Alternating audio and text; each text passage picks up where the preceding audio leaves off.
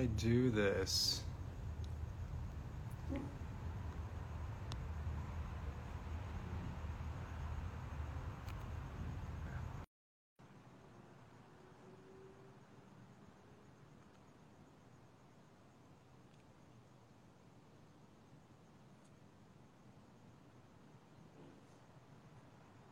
Hey, how's it going? Hey, DJ. What's up, man? How's it going, Reyes? Cool to see you. I'm just getting this thing started up now, doing a little bit of a setup here. Good to see everybody. Oh, anyone who can see your live videos can also accept. I think. How's it going, people? Someone joins. Anyone can see their live videos can also watch this. Accept.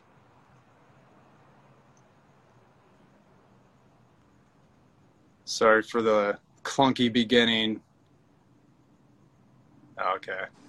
We did it. DJ! We Good did stuff. it. How's it going, man? Doing well. Are you using some sort of like earphone microphone thing, Off or are you the just camera. doing the audio off the camera? Oh, okay, I'm doing the same. I mean, it's quiet, Yeah, so it's 10 definitely here, helps. so it should be quiet. Yeah, hopefully, yeah. Yeah. Okay, good to see you. Good to see you, dude. Cool. You set up in your backyard? I'm out of town, but I'm set up in the backyard. Oh, you're still on vacation, yeah. That's cool. We're in Galveston, where'd you guys end up so going I'm to? as best I can be. I brought a light, but the closest plug is like 30 feet that way. So yeah, I can see it in your glasses. Yeah, actually, I mean, background's kind of nice. Yep. Ooh, all right.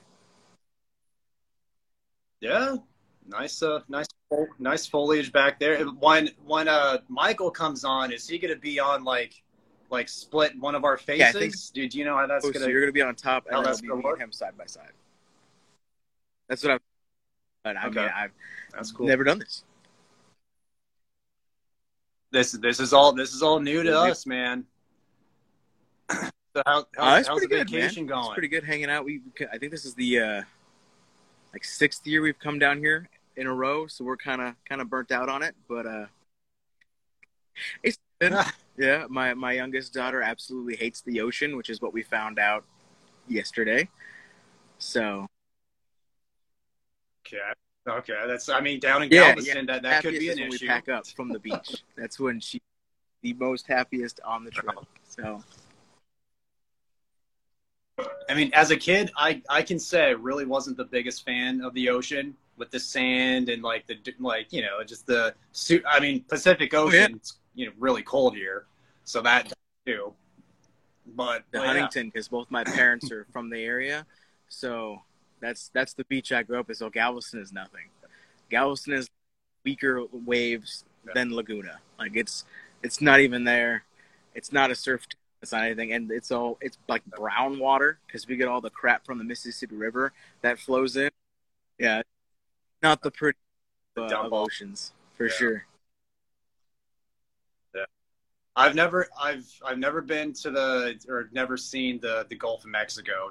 Never been to any of the ocean there. I've been to the East Coast, seen up in Northern Virginia. But all my experience with the ocean is mostly just the Pacific Ocean. We've done cruises, so I've gone around. There's definitely nicer spots. As far as being able to do shit in the water, now Huntington, Pacific, man, nice big waves that'll knock you on your ass. Like that's where it's at. Everywhere else is just pretty, and pretty you can't do anything in pretty. Yeah, like you've been in the. Yeah, I went. My honeymoon was in Hawaii. Oh, sorry, I had a little bit of a jump there. Let me.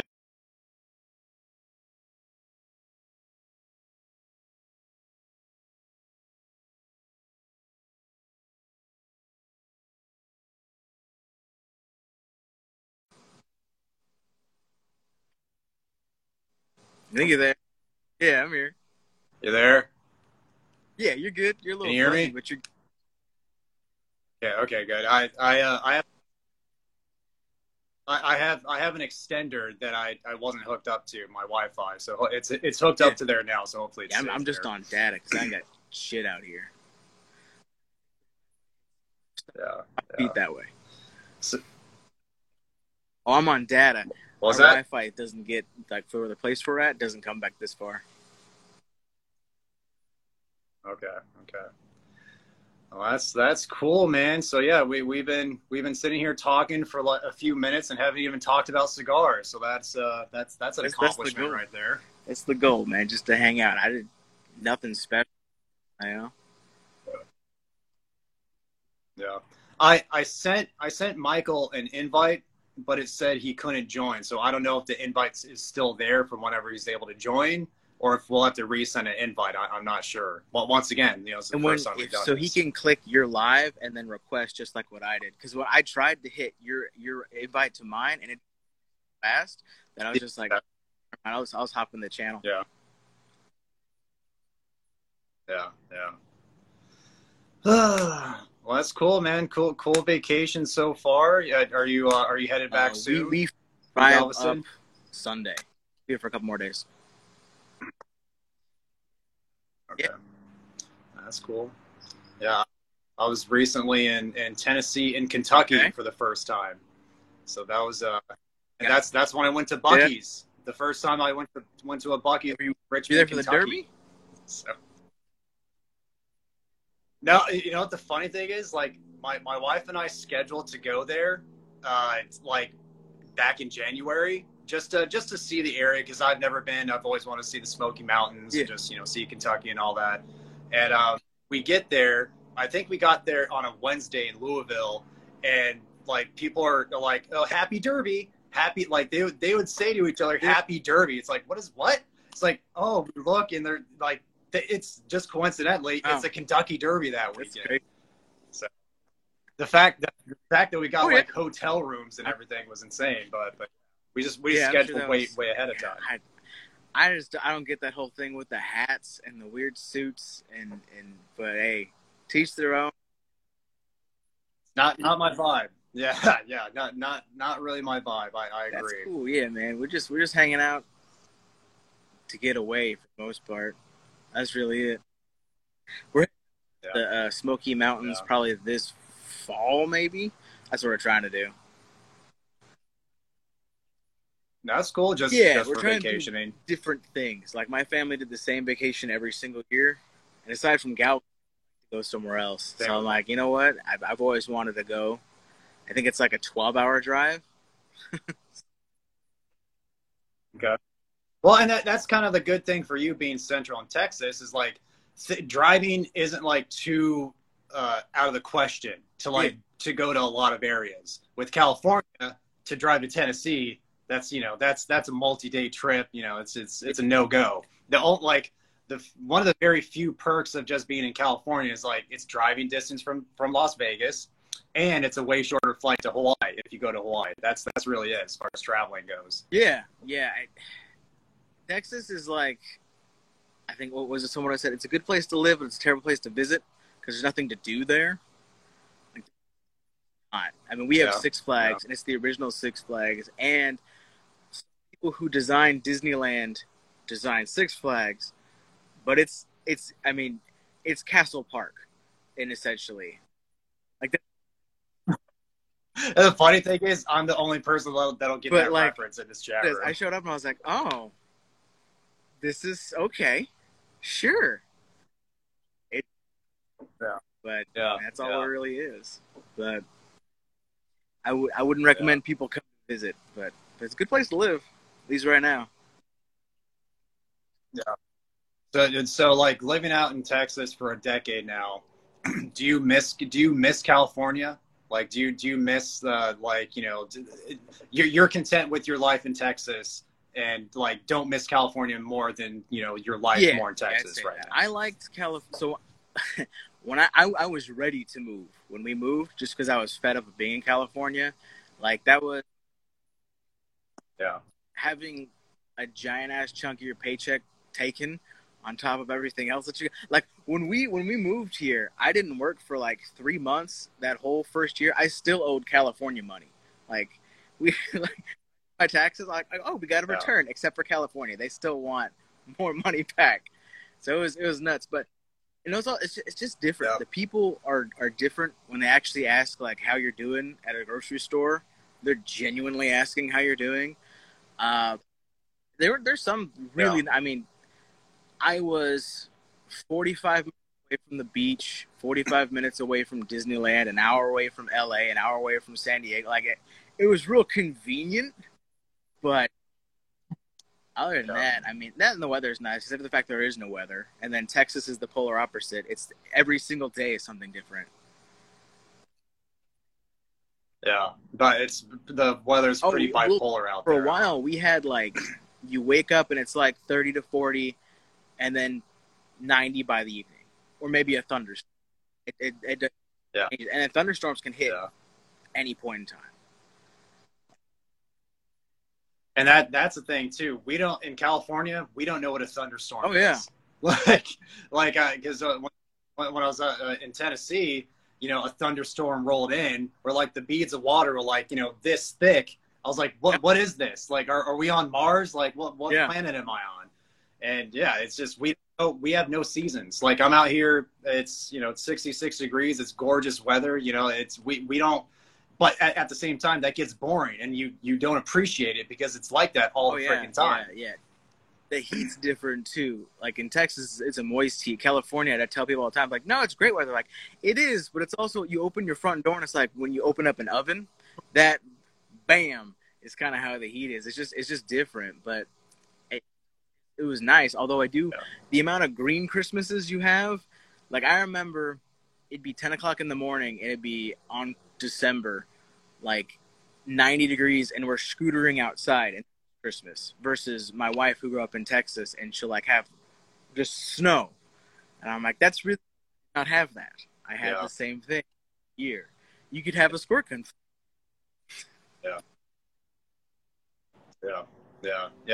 I when I went back to the East Coast for the first time as an adult, it was in September, and it was hot. And it wasn't a dry hot like here in California. It was a wet hot, like a lot of, swamp ass weather. I wasn't used to that. Like I know I'd probably get used to it over time, but like the humidity, like being a Californian, it's something that I'm just wasn't used to whatsoever. Yeah, it's different, man. Even like it depends. It looks like Michael's. What did you get? Did you get he said he a just notification? Got back. He's gonna get on ASAP. Hey, Calvin. Okay, cool. What's up, man? That's cool. Yeah. Calvin's been commenting. I'm terrible. This is our first time doing this, so terrible at reading comments and interacting with it. We'll get better as we go along. Yeah, I poured like a bucket of off on me, and I'm still getting tore up by mosquitoes. Oh, that's another thing too. There's barely any mosquitoes in California, and it's like I don't like California, so I shouldn't be like talking it up so much because I don't want to live here for that much longer. But that's one thing. Like mosquitoes, they're pretty minuscule. Hey Dan, So the first time I visited Texas, I think I had around 30 mosquito bites up and down both my legs within the first day. It's like they sense new blood. It's crazy. Yeah. You're sweet to them, DJ. They do. It was awful. The first time I visited was in the summer, and I'm like, this is like a wet, gross hot. It's not the same. But their air conditioning is running. Crazy. Yeah. So I see Michael joined. But I'm not sure how we can add him to the... he could push a button that says request to join live, and then you should get notification. That's what I did. Okay. Yeah, I'll keep a lookout for that. Oh yeah, the gas prices too. It's like six something a gallon Yeah, here. we It's hit insane. I think 4.35, which for Texas is ridiculous. Like I have a picture on my phone with like Kroger points from 2019. Got gas for 43 cents a gallon. Oh my gosh, that just Oh yeah, stabs me in the heart, man. for a small commuter car for that reason of gas, and I'm like, this was wasted on me. Yeah. I can't I get my work pays for my gas, so I shouldn't complain too much. But you know, for on behalf of my boss, on behalf of my company, I'll complain. Yeah, I remember. I think when I was living out there, the worst I got was about $5 a gallon, and I remember I'd fill up my like 1990 Pontiac Bonneville, and then drive to work. Like I'd fill it up just so I could get there and back for the week, and that's it. Because my its gas gauge was broken, so it had two settings, and it was like full, halfway, and then you're out of gas. So that was always fun, but crazy. I've seen people with diesel trucks. All the bro trucks out there got to be crying. Oh my gosh, yeah, all the gas guzzlers out there. Oh, okay, so I think Michael said he's 25 minutes out, so he'll be on in a bit. Should we wait to light up for him? I got to. Should be like 100%. Yeah. I have my phone's at. It should be pretty good. It probably just paused right there, huh? I was checking my battery percentage. I'm good to go for the night. I think we should be given Yeah, I mean that would be cool if we're just all given Teslas. That would be nice. I mean,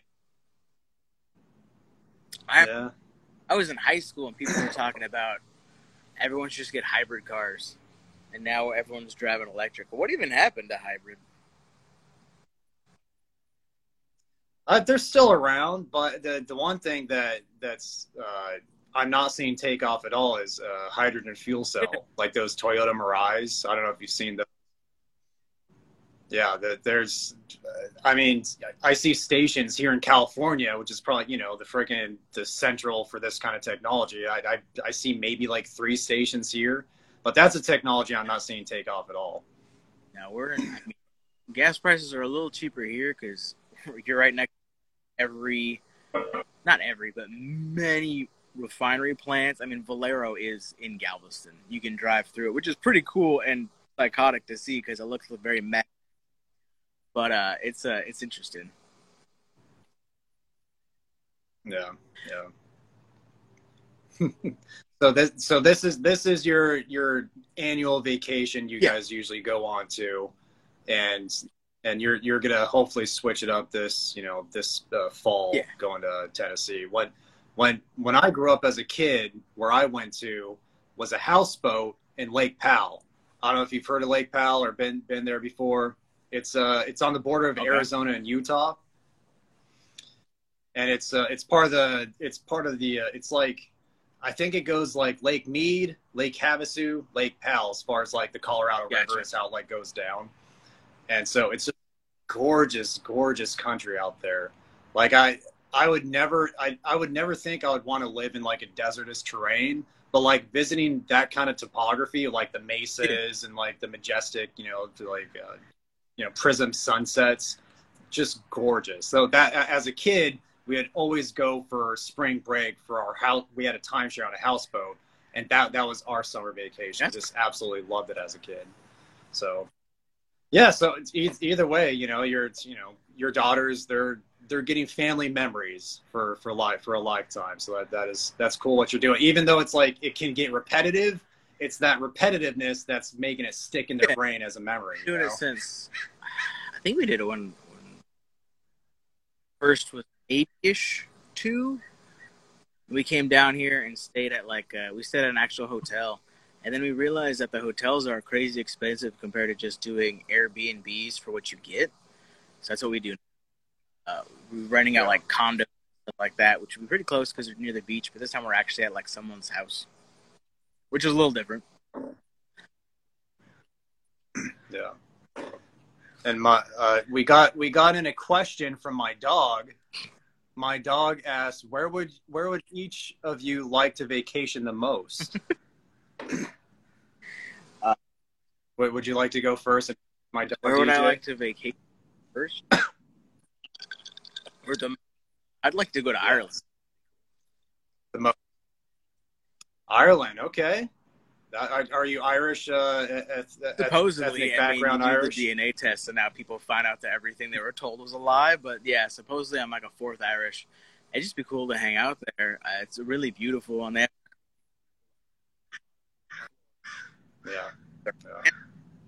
have a. I can't think what it's called. It's some series of rocks that are supposedly were a mountain that were pressed down by a giant. And it's just a whole lot of pretty scenery is like I had to do. Yeah, any place that you could go to cool picture. Yes, it's all about the gram, isn't it? I mean, I went to, growing up, it was Huntington, which we were like 45 minutes away, so it was stupid to vacation there anyway, or Vegas. Kids can't really do much in Vegas. So I'm cool to travel anywhere. So where would you go? First thing that always pops in my mind is, there's my dog commenting. Ireland with the 4-leaf clover. Good job, Rutherford. My first thing that always pops in my head when I'm asked that question is Iceland. So just a little bit to the left of where you want to go. Just because the alien topography, just how like unique it is there. I hear it's very expensive to go though. Like as far as like like dinners and just when you're there, stuff like that. Yeah, and it's a part of the world that you don't really see that. No, often, I wouldn't know what it would look like if someone was describing it. That's true. Yeah, yeah, and also I've been seeing a lot of stuff about like Canada lately, and just seeing like these freaking crows. I swear, like there's so many times when I'm trying to like record a review back here, and the crows are just like cawing all over the place. It's so freaking annoying. But yeah, I see like the Canadian Rockies and like Banff National Park. It just looks beautiful there. So that would be another place I'd like to visit, especially being on the same continent. It'd be cool to go there. Yeah, it's up forward to going to the Smokies. Yeah. Like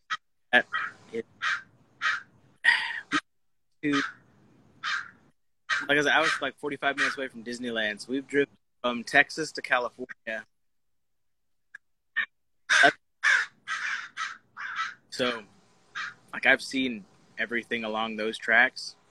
It'd be nice to go. I mean, I haven't. I don't think I've ever gone to the East Coast. Aside from, I don't think most people would consider the East Coast. Besides where, DJ? Like, Florida.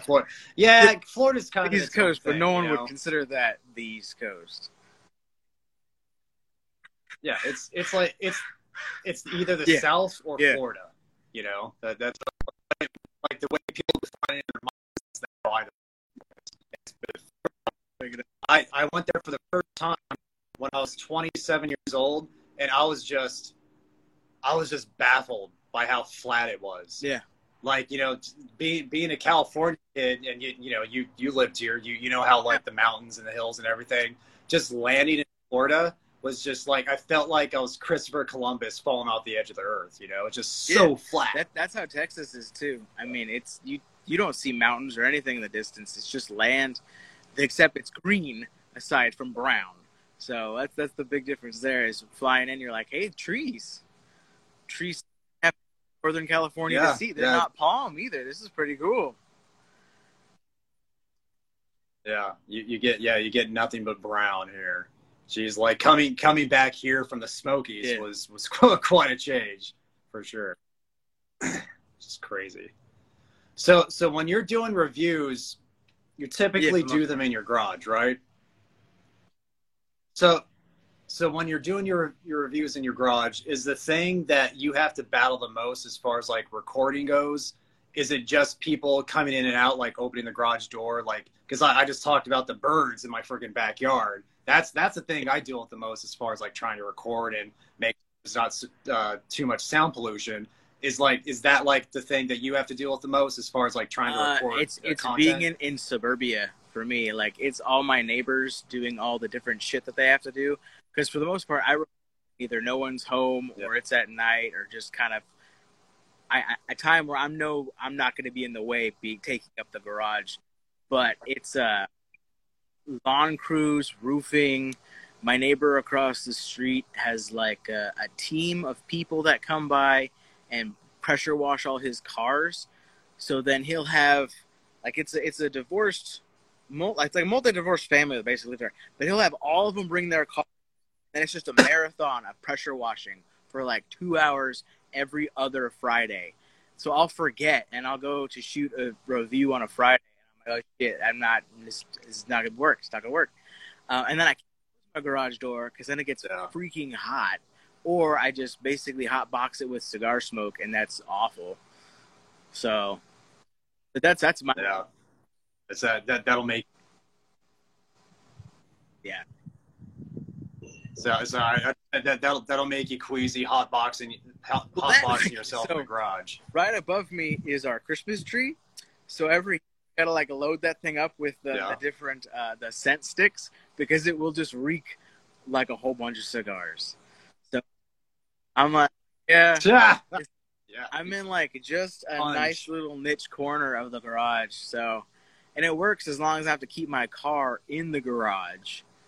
But lately, people are just getting crazy.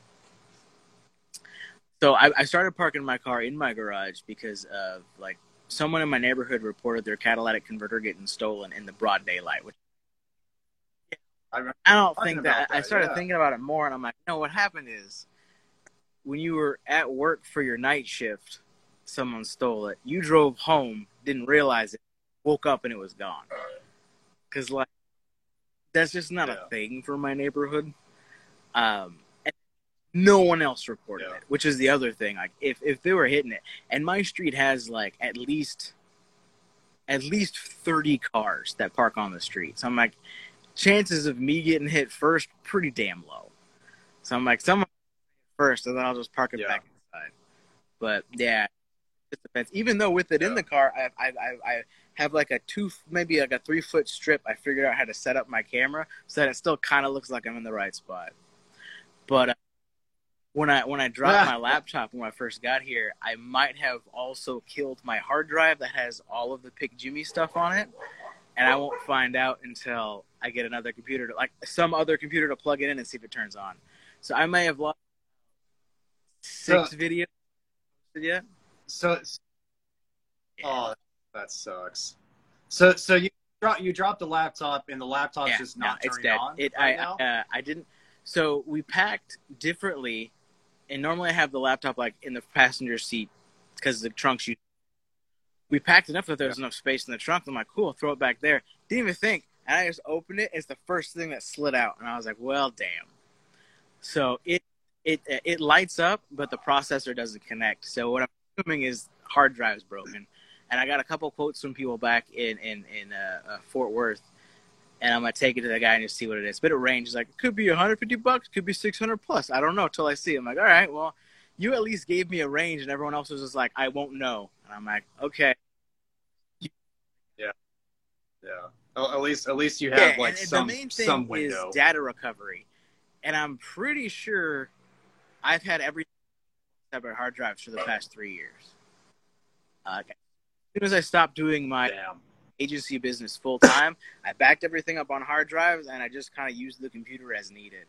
So, and then YouTube happened, so I'm like, all right, yeah. So I don't know what's dead, what's broken, but possibly everything's gone. So I don't know.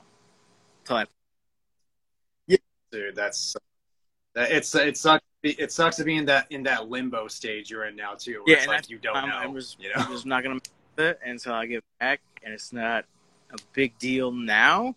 And my wife was like, "Well, do you want to like try and find someone here?" I'm like, "No, because I don't want to be sitting there and then yeah." And you're on I'm like, vacation. it's dead already. It's gonna be dead in a week from now, or whenever we get back. I mean, worst case scenario, I lost all the footage I had, but I can pull down the files from YouTube. But then I'd have to rebuild every piece of branding because that'd just be gone.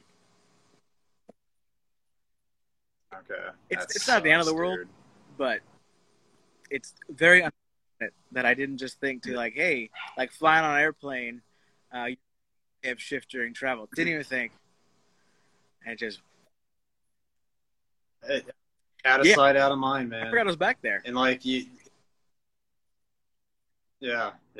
And you record in 4K, right? You post in 4K. Yeah. So you have like a lot of data too. And I did my first 2 videos in 4K, and it took so long to upload to YouTube. I'm just like I'm not doing it. For space safe, I try and be as minimalist as possible because I'm not going to go back and ever use this footage again. I'm just not. So I always delete footage anyway, and I just save the final product part, except my entire tour of El Rolo in Florida. That everything was saved there. So I have a picture of me with Bobby Newman and like a couple other shots that are on my iCloud. But other than that, all that's probably gone. But it depends. So I'm hoping that the laptop took the majority of the impact from the concrete and the hard drive's fine. Yes, that is it a plastic case or metal case? It's a plastic case. I normally buy what are they? Lacy hard drives. I can't think of what they're called, but they're metal cases with an orange rubber ring, and they're designed to help somewhat with impact. Okay. And for whatever reason, didn't this past time. Maybe it would take too long to get there. It was slightly cheaper. I don't know. This is the one time I didn't, and mainly because it's YouTube. If it all died tomorrow, I'd be like, okay. Right now, and I could keep going. It's not going to be the worst thing in the world. But no, all my old client data is backed up on a hard drive in Fort Worth. All my family photos are backed up on another hard drive in Fort Worth. I got pictures from like 2012 when we went to Bearizona, which is a drive-through animal park in Arizona, which has like you drive through bears, which is weird, but it was cool. That's all drive. I went through back in 17 or 18. I had a custom laptop built by, I can't think of who it is. Not Origin, maybe Origin. It's a gaming company out in Miami, and we went back and forth. They sent me a lemon basically that had an internal error with the track mat. Like if you use the track mat a certain way, it'd crash your laptop instantly. Because of that, I had so many issues with that computer. I started just backing everything up on hard drives, just because I'm like, if this thing dies, I'll have something. But I mean, I won't know till Monday. Shit in to see if it actually works or not, and how much it costs to fix the actual laptop. The dude that I talked to for sure was like, he's like, if you just want a laptop, I could swap out 2 pieces and put in Windows. It should work no problem. I'm like, okay. So it's the data. Yeah, I'm like, I don't know what that no problem means, but I mean, no problem is I mean, I had to fix for my job. We had like an 8 terabyte hard drive got corrupted, and the company charged them, I want to say $1,400 to recover the data. And he was literally like, yeah, it was just broken, so I had to put it in a new hard drive. I'm like, okay. But, so, I how to take it off, so it just depends, man. But I'm not going to worry about it until I get back. Yeah. Well, when it comes to like technology and stuff like that, I used to be really good at it. I used to be able to build my own computers. I was very tech savvy. But like as I got into like my later 20s and now early 30s, I think a lot of it has to do with just the invention and the advent of the iPhone, because the technology is so simplified. So because of that, I got so used to just, you know, having things just work. And then now I feel like I'm tech stupid. Like setting up this like this tonight, you know, I'm just like, I felt, you know, I was like 75. Like, what button do I press? You know, all that stuff. But now, luckily, I have my wife, who's like a tech wizard right now. So she, like, anything tech wise, you know, when I started doing reviews on you know, started recording everything, she's the one that told me how to use Final Cut. She's the one that, you know, that showed me like what kind of hard drive to get, all the externals, and, you know, we bought a nice iMac and everything, like per her, you know, per the specs that she wanted. Like if it weren't for her, my reviews would be like letterbox black and white. You know, that's I'll somehow manage to do that.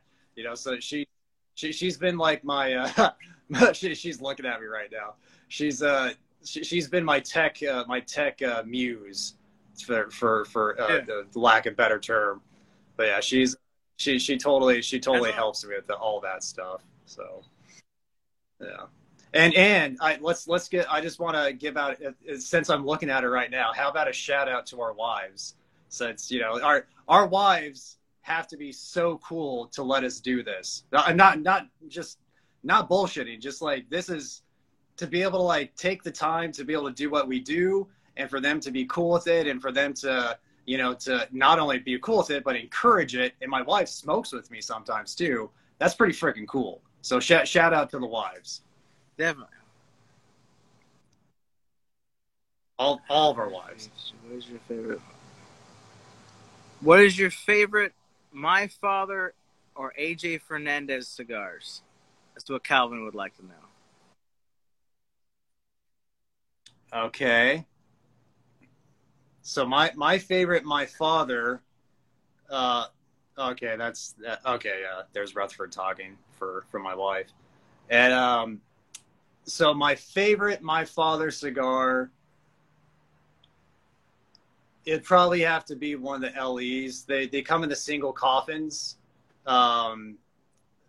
It's of the same ilk of the one that you just smoked, the Garcia y Garcia, the Garcia and Garcia. That's a limited.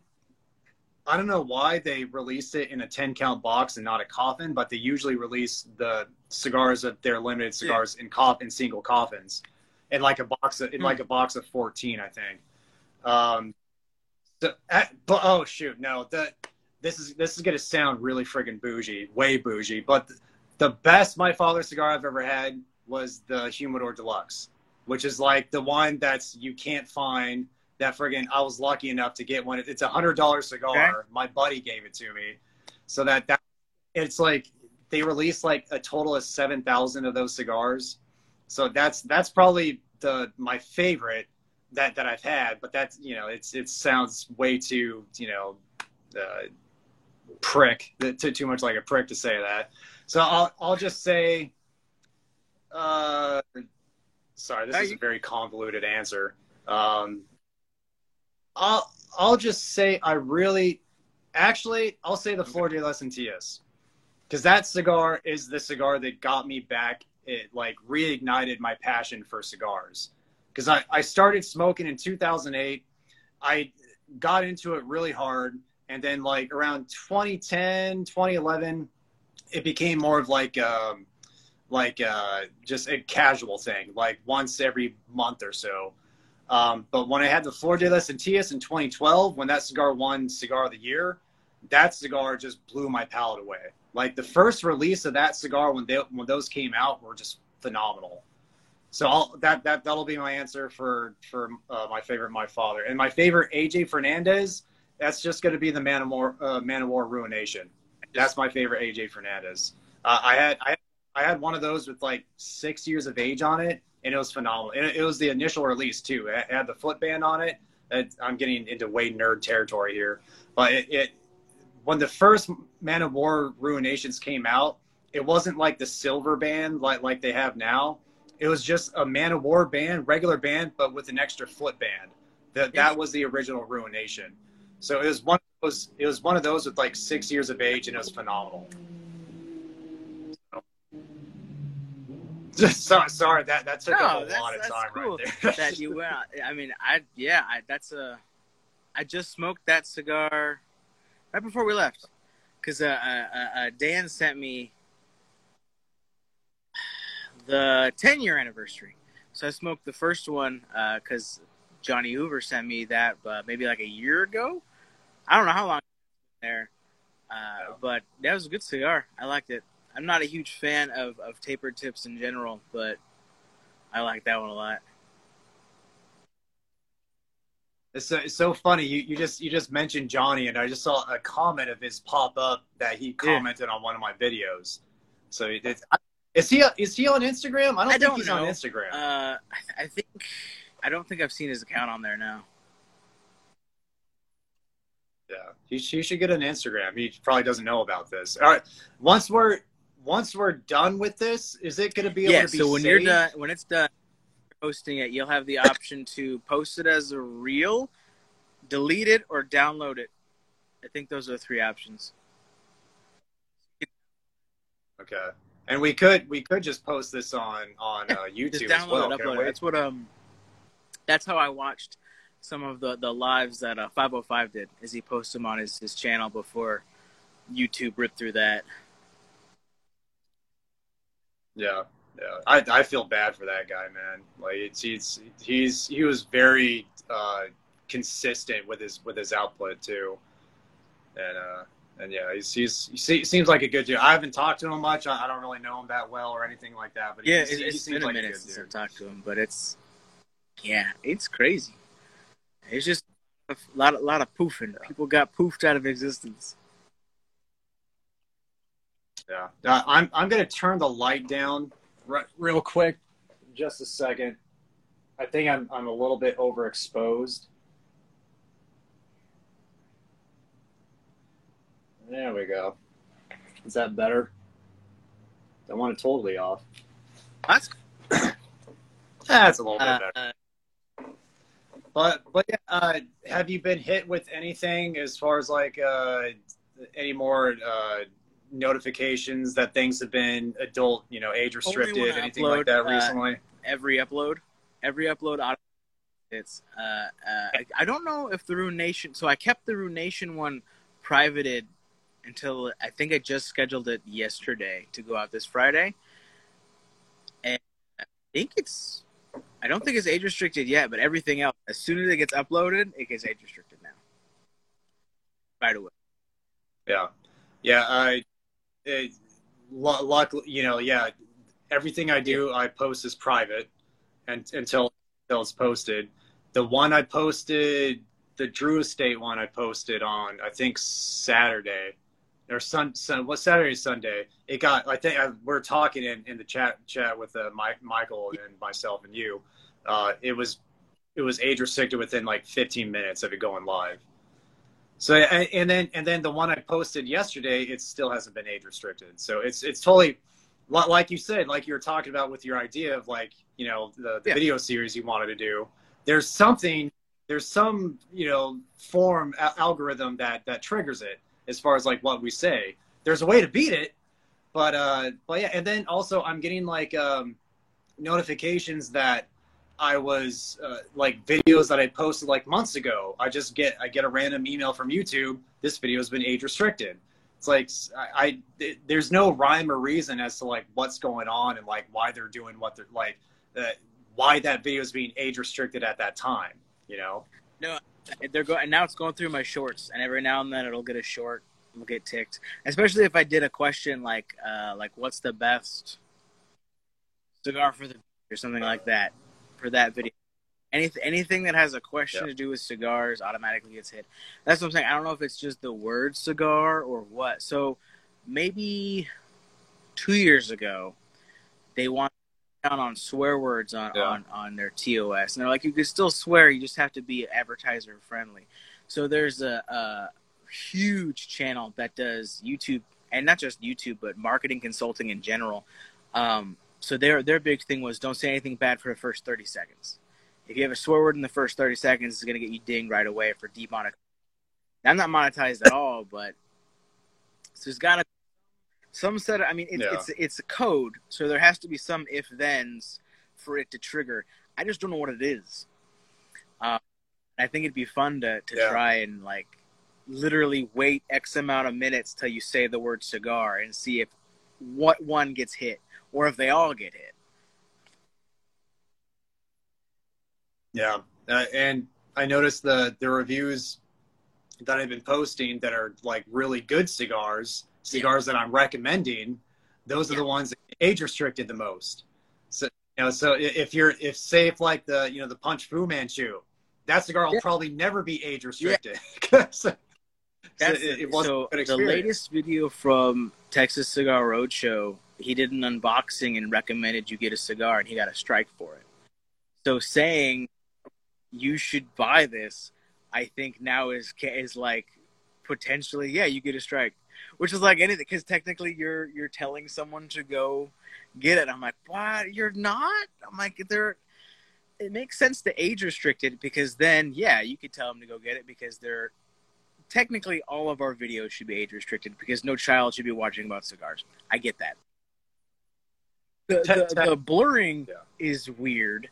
That's the weirdest part to me, is the blurring of your video when it's age restricted, because it looks like it could be anything. Like, it looks like porn. It looks like it's something that's like NC-17. Full on, like, so the Black. I don't know if you watch Black Mirror, but the episode where you can literally block people in real life and they turn blurry. That's what it is. It's like, I just don't want to see that content anymore. So it's just, now it's blurred, and like, well, I mean, they didn't choose to blur me. You're blurring me on their behalf. Like, that's just the weirdest part, because it could be anything. Like, in had the people manipulating the kids apps, and they had literally Spider-Man trying to rape Elsa for like 3 years straight. People making millions of dollars of doing it. And that was okay, but you want to smoke tobacco, that's bad. It's yeah. There are so many inconsistencies with their logic, and like how they're implementing, like the things that they're implementing. There's so many inconsistencies, and like what Michael says, like he said that like all the videos that have been age restricted on his part haven't even had alcohol in them. Like so they're just very secularly like targeting tobacco, and I think somebody said also a lot of their tobacco is being lumped in with vape stuff as well, since they're trying to kind of curb the audience to children of that. So I think Michael said he says he's coming on now. I don't. It's weird. It's weird that different channels are getting hit for different reasons, and the severity isn't the same. There are some legitimate just stores that are perfectly fine, which is the weirdest part. Yeah.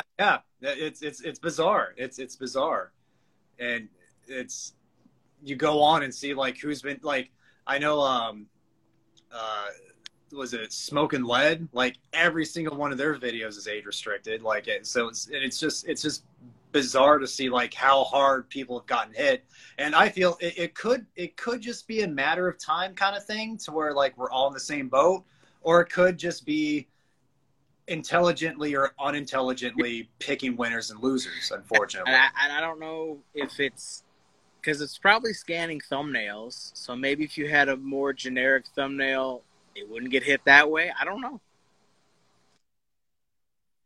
Yeah, I mean, I'm pretty sure Smoking Lead has some sort of a firearm on their thumbnail, so they got triggers an email. So they got an age restriction warning, and their reaction was to just age restrict everything. So every video they put out, they age restricted themselves. Which, at this point, themselves, okay. Either way, but I've noticed a lot more people, they're just automatically age restricting their video, which might be the easiest thing to do, but then you kill your ability to be found. That's the thing. Like I would have no issues with age restriction, except like you said, you're not going to be found. Like And it's bizarre because right now, and I don't want to jinx myself, but I might be. Right now, I'm getting like the most subscriptions I've ever had, and it could be because of the void that's been left from other people leaving, and I think that's probably the reason why. But I feel like that's gonna halt. That's gonna come to a hard halt at some point. It's bizarre. Yeah, that's because not everyone, like, people aren't gonna leave YouTube, viewers wise. They might make an account, but they're not gonna leave YouTube. I forget if I have a Rumble account every now and then I'll watch your videos and I'm like, oh yeah, I'll see what follower account that's up to now, because it automatically connects. So unless you're dedicating videos to Rumble, I don't even open the app half the time unless people leave comments and then I'll respond. But even then, it's the weirdest thing to see a video that has like 40 likes and 2 views. Yeah, it's bizarre. And that app, like, it's getting better, but the Rumble app sucks. Like, anytime, I'm never notified when I get a comment. The only way I'm notified that I have a comment is by checking my Gmail. That's it. I can't. It doesn't tell me anything. And then friggin', like, over the weekend, it'll be like, President Trump is live, blah blah blah, notification. Yeah. It's like, okay, thanks. I can't. So for the amount of likes versus views, I gotta think it's a lot of bots. There have to be bots to give people impressions that there's actually like traffic on the site, because like, okay, 2 views, 60 and 14 downloads. That's a lot of people like just hitting it. Like, accidental liking a video as you scroll probably happens, but can't happen that frequently. So I don't know. Yeah, it's a quirky app, and it is changing. Like, I think you mentioned, like, the changing of the word from followers to subscribers. Like, they're in a constant motion of, like, upgrading and just trying to, and maybe, they're probably noticing a lot of new people on the platform. So they probably are. Hopefully, they're doing things on their end to accommodate for all the new viewership and make it that much better of a place for people to watch videos. But that still remains to be seen. I'm hoping with more traffic, better things happen. Exactly. Like, Michael said that he got home. I'm just trying to make sure that I'm not, like, forgetting a notification that he may have been trying to join. Let me see if I could do this. Invite him this way. There we go.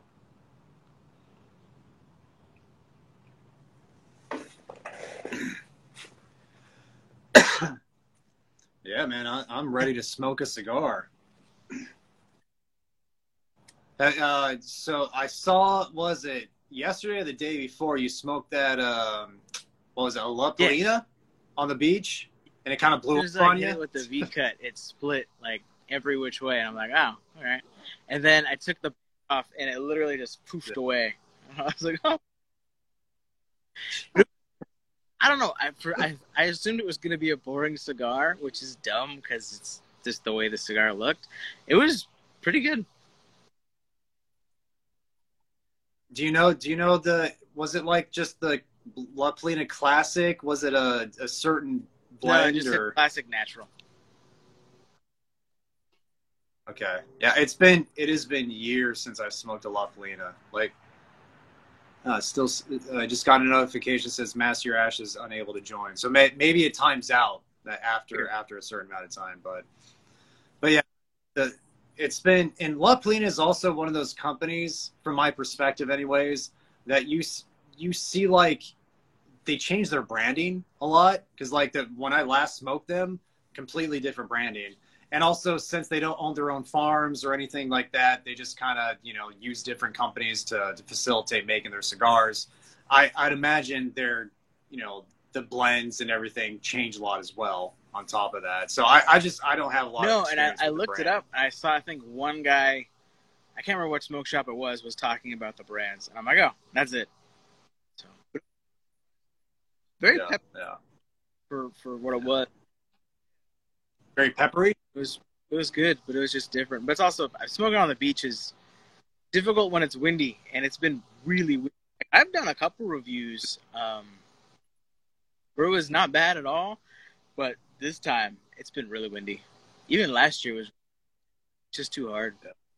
The mic gets, and your cigar doesn't stay lit at all.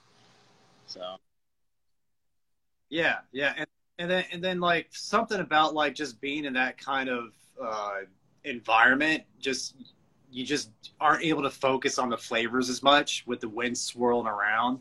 And then on top of that, the burn on the cigar will get all messed up, and just there's a lot of factors involved as far as like smoke. And I've never been the type to smoke while driving. Yeah, and that's part of the reason why. Is this because Oh, I think. Here we go. I think Michael should be joining us soon. He said he's in. What's happening? Dude, how's it going, so Michael? sorry, guys. So sorry. Dude, all good. We're just chilling. Man, just chilling. What a terrible night to try to get this going. Holy shit. Did you have a busy day at work? It was busy one of night those. at work? I'm sorry, guys. Sorry for interrupting, but it was one of those where we were doing a support piece. I did not leave because I was basically playing house dad to everybody at work and making sure that they got home safe and that they did not drink and drive, which I did not do. So. That is important. Yes, that is very important. Oh, there you go. There's. But I made sure that I showed up. Jimmy, I am so sorry, dude. Yeah, man. I'm so sorry, boys. Life happens, man. Life happens. But before we line up, I'm gonna go use the restroom just to make sure that I don't have to leave once I light the cigars. Yeah, I'm locked in with you boys. Guys? Let's do this. All right. I'll be right back. What's up, man? Got mosquitoes. You just got back. Mosquitoes? What? What happened? Oh shit. Yeah, I'm outside, in so lots of mosquitoes. In a place that has bugs. Yeah. It's been not too bad. Galveston. Dude, I saw your post earlier today. You were on the beach chilling, looked nice. Yeah. It's an ugly beach, but it's the closest beach we have. That's all right. Yeah. Yeah. Another beach is still a beach, man. Like coming from Las Vegas, where there's no natural water, it's all good. Yeah, it's better than. Oh, what is there? There's 5 people in here. All right, so you guys, I'm sorry. Let's go. All right. Yeah, Calvin. I thought like pumpkin spice would be cool. I've never smoked a pumpkin spice cigar. I've never done the rum either, but I'd check them out. So what has what the hell? Oh, hi, Madden. Hi, how are you? I know I've been gone all night. I'm sorry. Sorry, my dear. So what the hell? What has been going on? I told you guys I wasn't coming hot tonight, so I apologize that it took this damn long. But that's no problem at all, man. We could have moved the night. No, we good. We're just hanging out. So you're over in Texas right now? Yeah, I mean I'm in Texas, but now normally, but I'm in Galveston right now. Oh, you're in Galveston. So my best friend was born in Brownsville and raised in Galveston. Okay then. Yeah, my best friend in this whole entire world. He works for Brown Foreman now, so he distributes like Jack Daniels, Woodford, all that stuff. I'll send him an invite right now, but he's an asshole. I love him, but yeah, no, he's a Texas boy through and through. And then him and we've known each other for like 20 years now. Wow, came out here. That's a good deal, man. Yeah, he's awesome.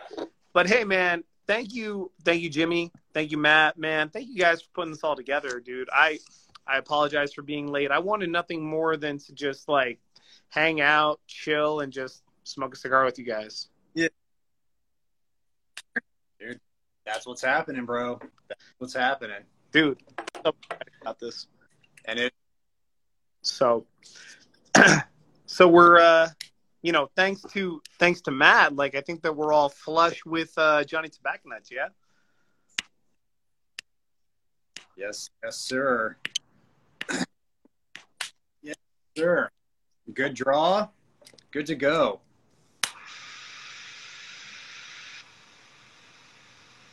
Yeah, DJ, she's the one that got the ball rolling here. And great idea too, because it's I've known you, Michael, for almost a year now, and have not had like any live interaction with you. It's just all been online through messages. Completely so this is the very first text-based. Complete. Yeah. Both of you. Whoops. Mm-hmm. See? There we go. Complete text-based. Yeah. No, we've never actually had a phone call or a conversation or anything like that with both you and DJ. I've always just been like text-based. This is it, man. This is the first time. Yeah. Figured, didn't have anything to do. Might as well, man. It's hard to do this during the week back up in Fort Worth. There's not time. There's no time. It's always just cycle. Wake up, work, go back to sleep. Wake up, work, go back to sleep. See if I can. Now you're sideways. I don't know if it's a good thing or a bad thing. You guys let me know, man.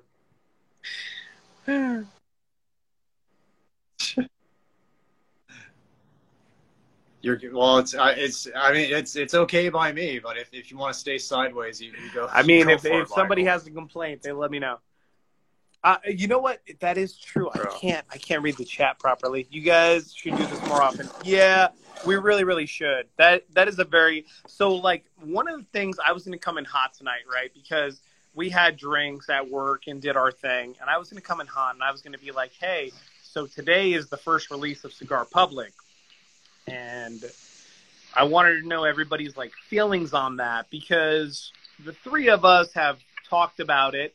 I had I think it was like between 11 a.m. and like 1 p.m. I had about maybe an hour or two to sit there and look through their website at launch, right? And I was sitting there and I was like, They have 3, 4, 5 reviews going between however many, people that they have going and doing reviews. I did not watch Joe Knows anything about his stuff, but I saw that they had some reviews, and I just wanted to get your guys' feedback as far as to how you felt about how Cigar Public looks. I haven't seen it. I haven't checked it out yet. It's the last time I looked at it was like the last time I was talking to you guys about it, and it was still in like the beta phase or whatever, or just said coming soon. So it's today. It's because today's a launch day, right? I haven't had a chance. I looked at it for maybe like 10 minutes earlier. I just saw the article about the shot back at Caldwell. Oh, they talked about Caldwell. Yeah, they're saying their cigars aren't actually lost. I believe I skimmed it. I didn't fully read it, but it sounded like they were debunking from what I read. Okay. Sure. So I get this a lot when it comes to whiskey, right? Because, I'm glad that you brought that up. So with whiskey, we talk about rectifiers and we talk about actual distillers, right? When you look at my videos and you see Frey Ranch mentioned a lot, and I talk about them as like a Nevada bourbon and so on and so forth, right? So these are people that are doing the work from growing the seed to fermenting to distilling to doing all of the steps, right? They're aging everything. They're bottling everything. And I'm not going to lie.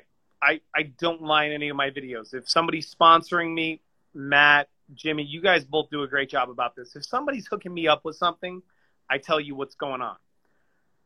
Spray Ranch, my best friend, Rob Amato, Rob, who may join in. I'm not sure if he even knows that I'm live because I'm late. But Rob, one of my good friends, one of my best friends in the whole entire world, he works for the company. And they're a Nevada bourbon distillery, right? So I talk about them because they do everything from soup to nuts, right?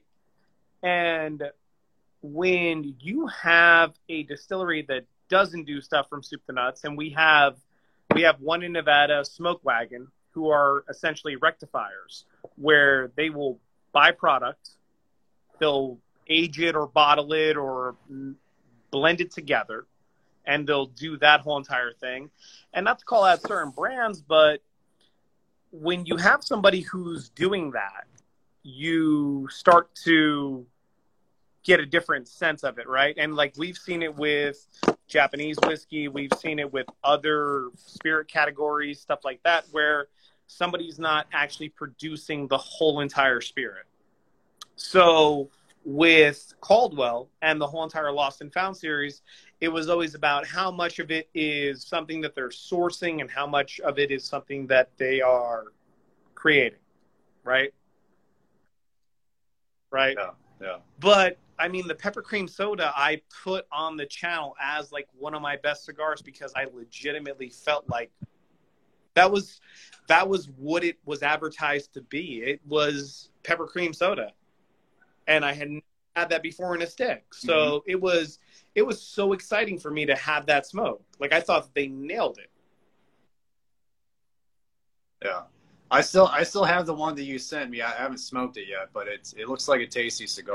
I mean, just the name alone, and assuming that the way it's branded. I was at I think a CI. Like my wife and I were waiting on a movie, and I told her just to pick a random cigar, and that's the one she picked, and it was a good cigar. She's like, "This is a weird band," and I'm like, "Yeah, this is a weird band. It's good. Yeah."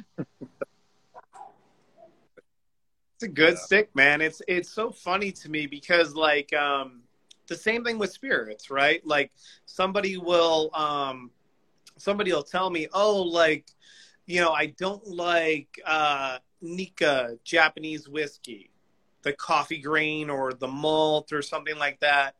And I'm like, "Why don't you like it?" And they're just like, "Oh, well, like this could have been imported from another country and then just aged in Japan and this, that, or the other." And I'm like, well, it doesn't really matter at the end of the day. Like they have a consistency that they have to, it's like Crown.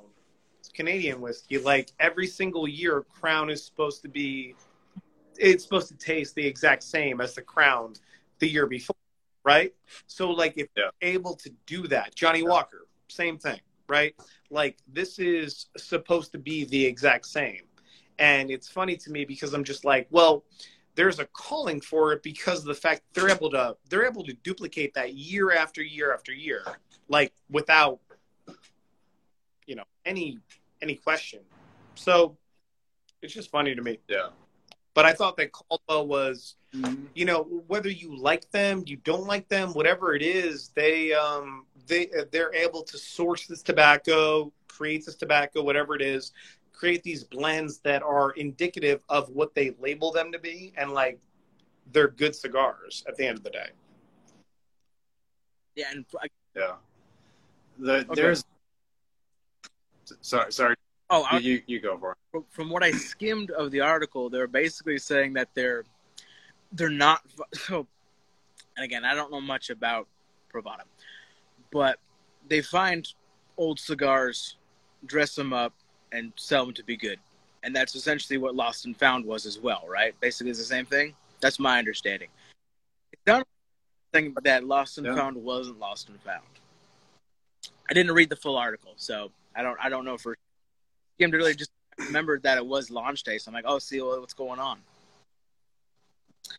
But I mean, it's a WordPress site, which is nothing against it, but that's all it is. Even the social dot aspect of it is a WordPress plugin.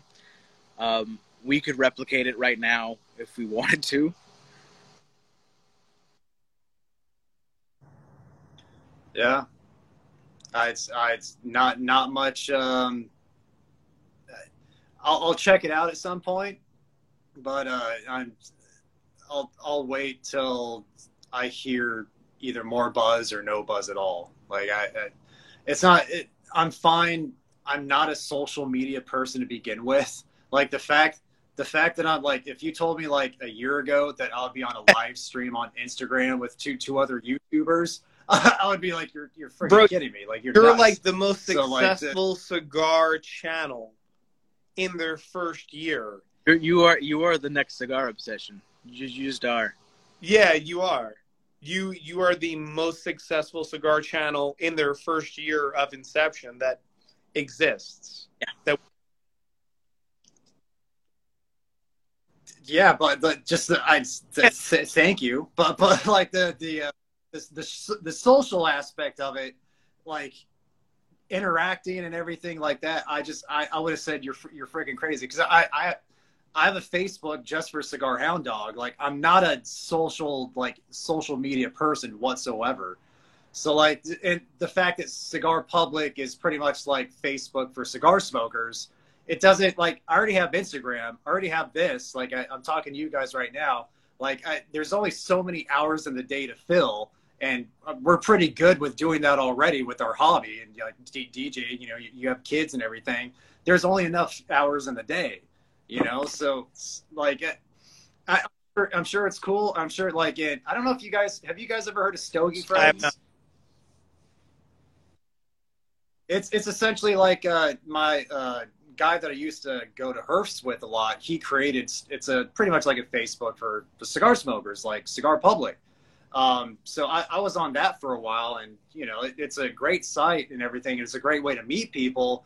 But once again, over time, it's just like Facebook style sites for, you know, for anything really.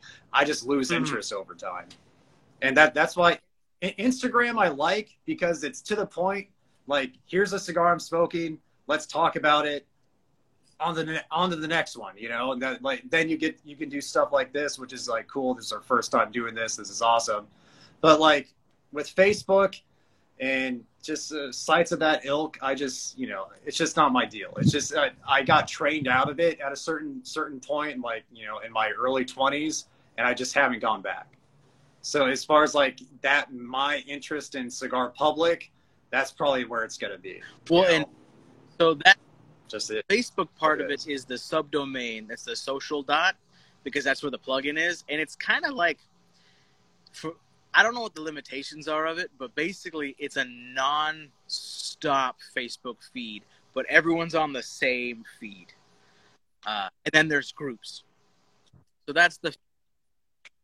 So it's kind of like a 4chan in a way. Kind of. But then there's actual, the domain proper is blogs. So it's reviews and it's articles. It's a WordPress site. It's a blog site. And I don't go on Half Wheel. Like, I just don't. But it's a Half Wheel competitor. And then there's also a show. And Calvin, this is the Johnny Tobacco Knot. I saw your question earlier. And this is your first time having it, DJ. So what do you think so far? It's very light. Like, this is a good end of the day cigar, like, or first thing in the morning. Picking it. I'm getting. I think Calvin asked like what flavor notes. I'm getting lots of like citrus and honey sweetness. Nice amount of like white pepper spice through the retrohale. It's a very, very like just light but flavorful cigar. It's really freaking good. It's another one of those weird, like, the butthole shaped cigars, which I'm not a huge fan of, but I don't. Whatever. Yeah.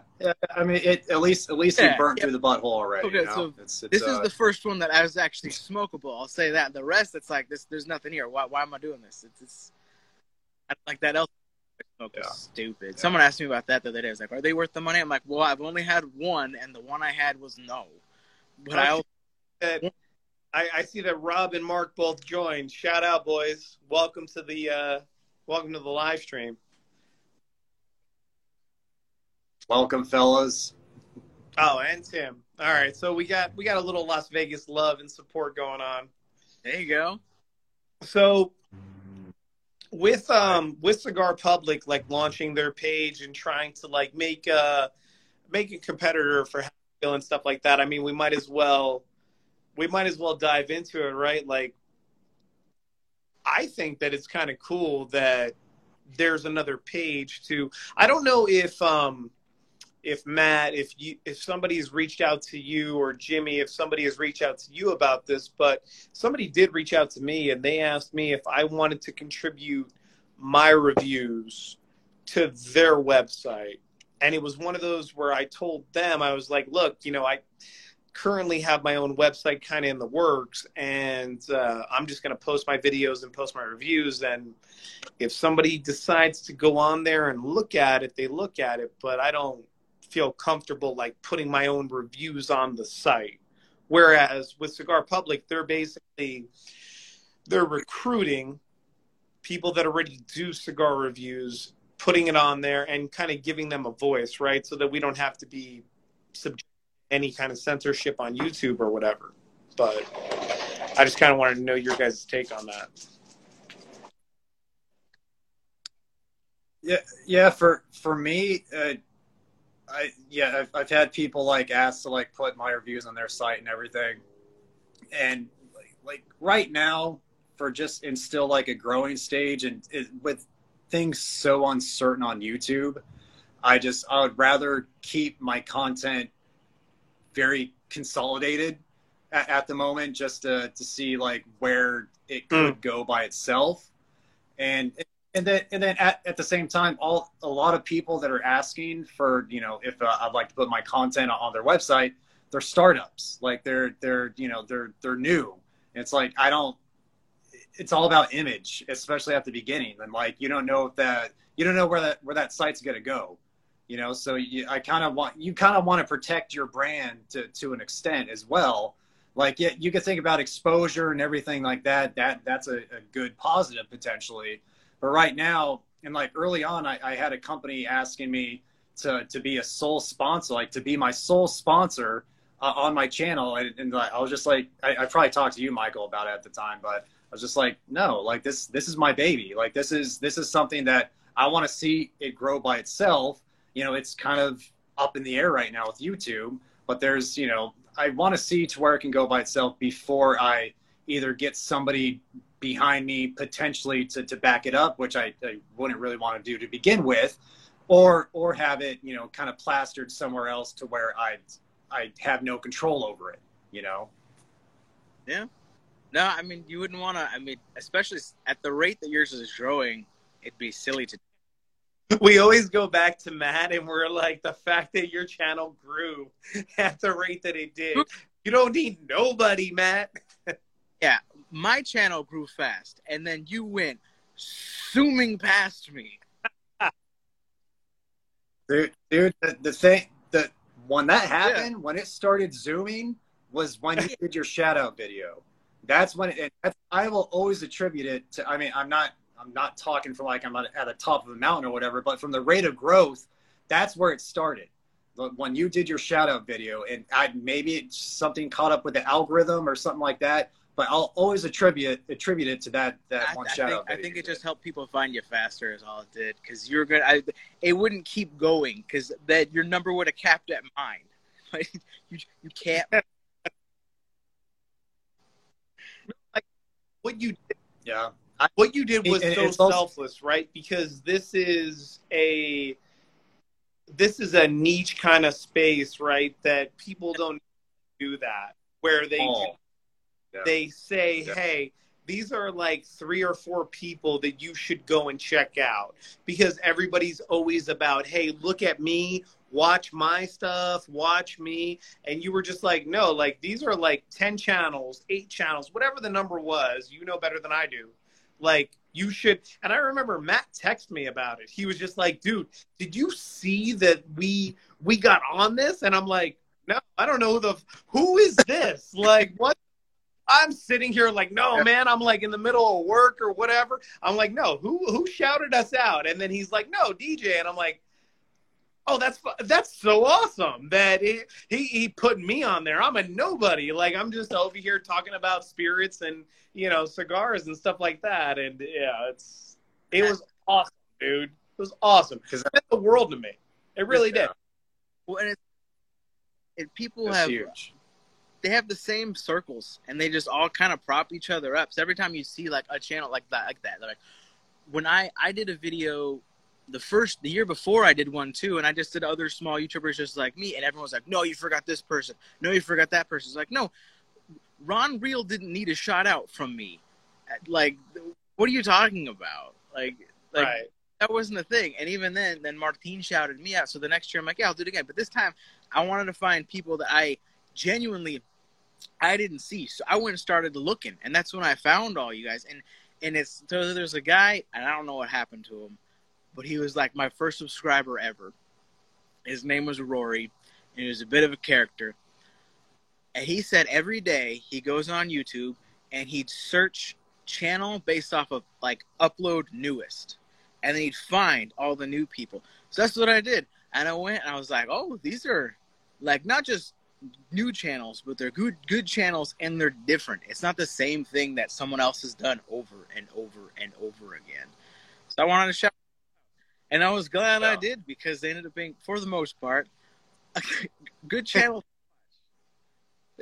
There's one that I wish I didn't, but whatever.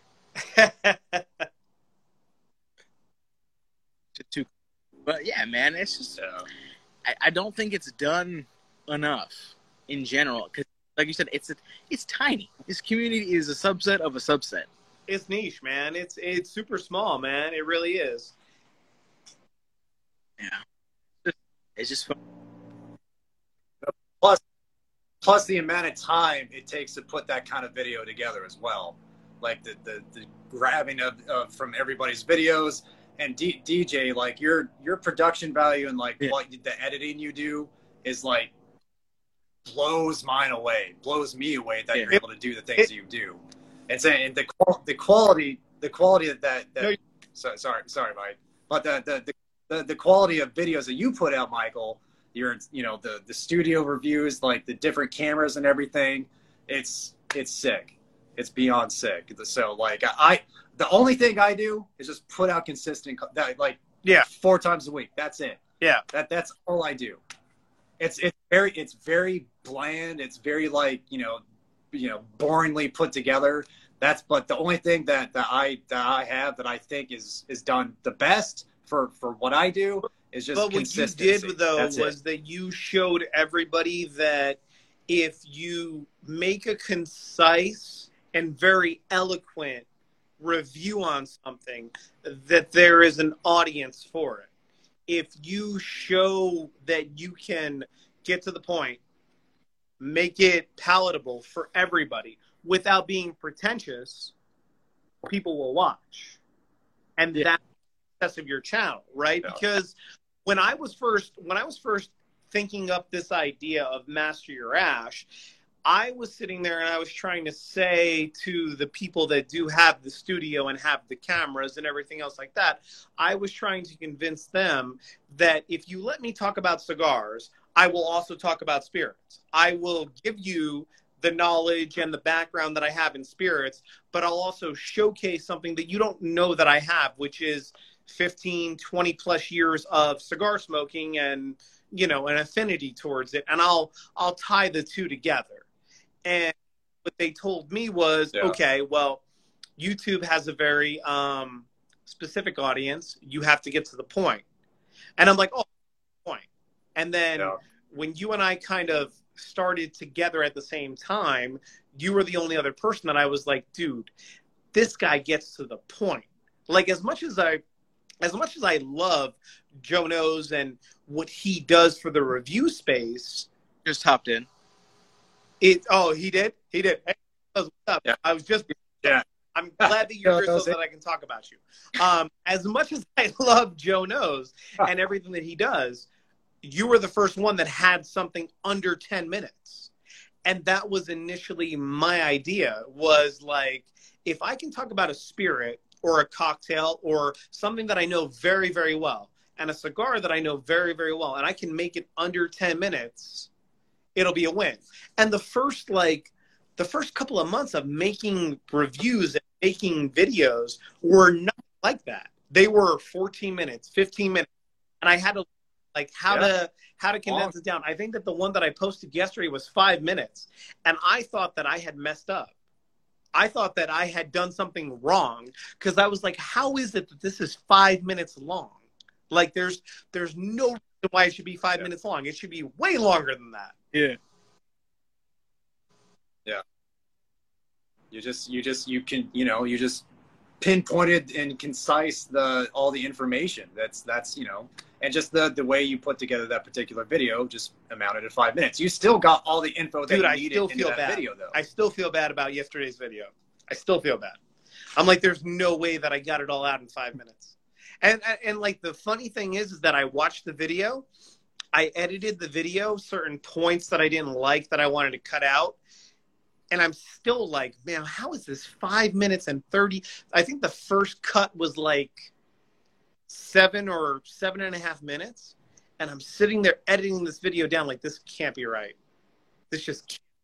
Like, I'm looking at it from the videographer and I'm like, this can't be right. Because like I look at, all the stuff that I film out here in the backyard.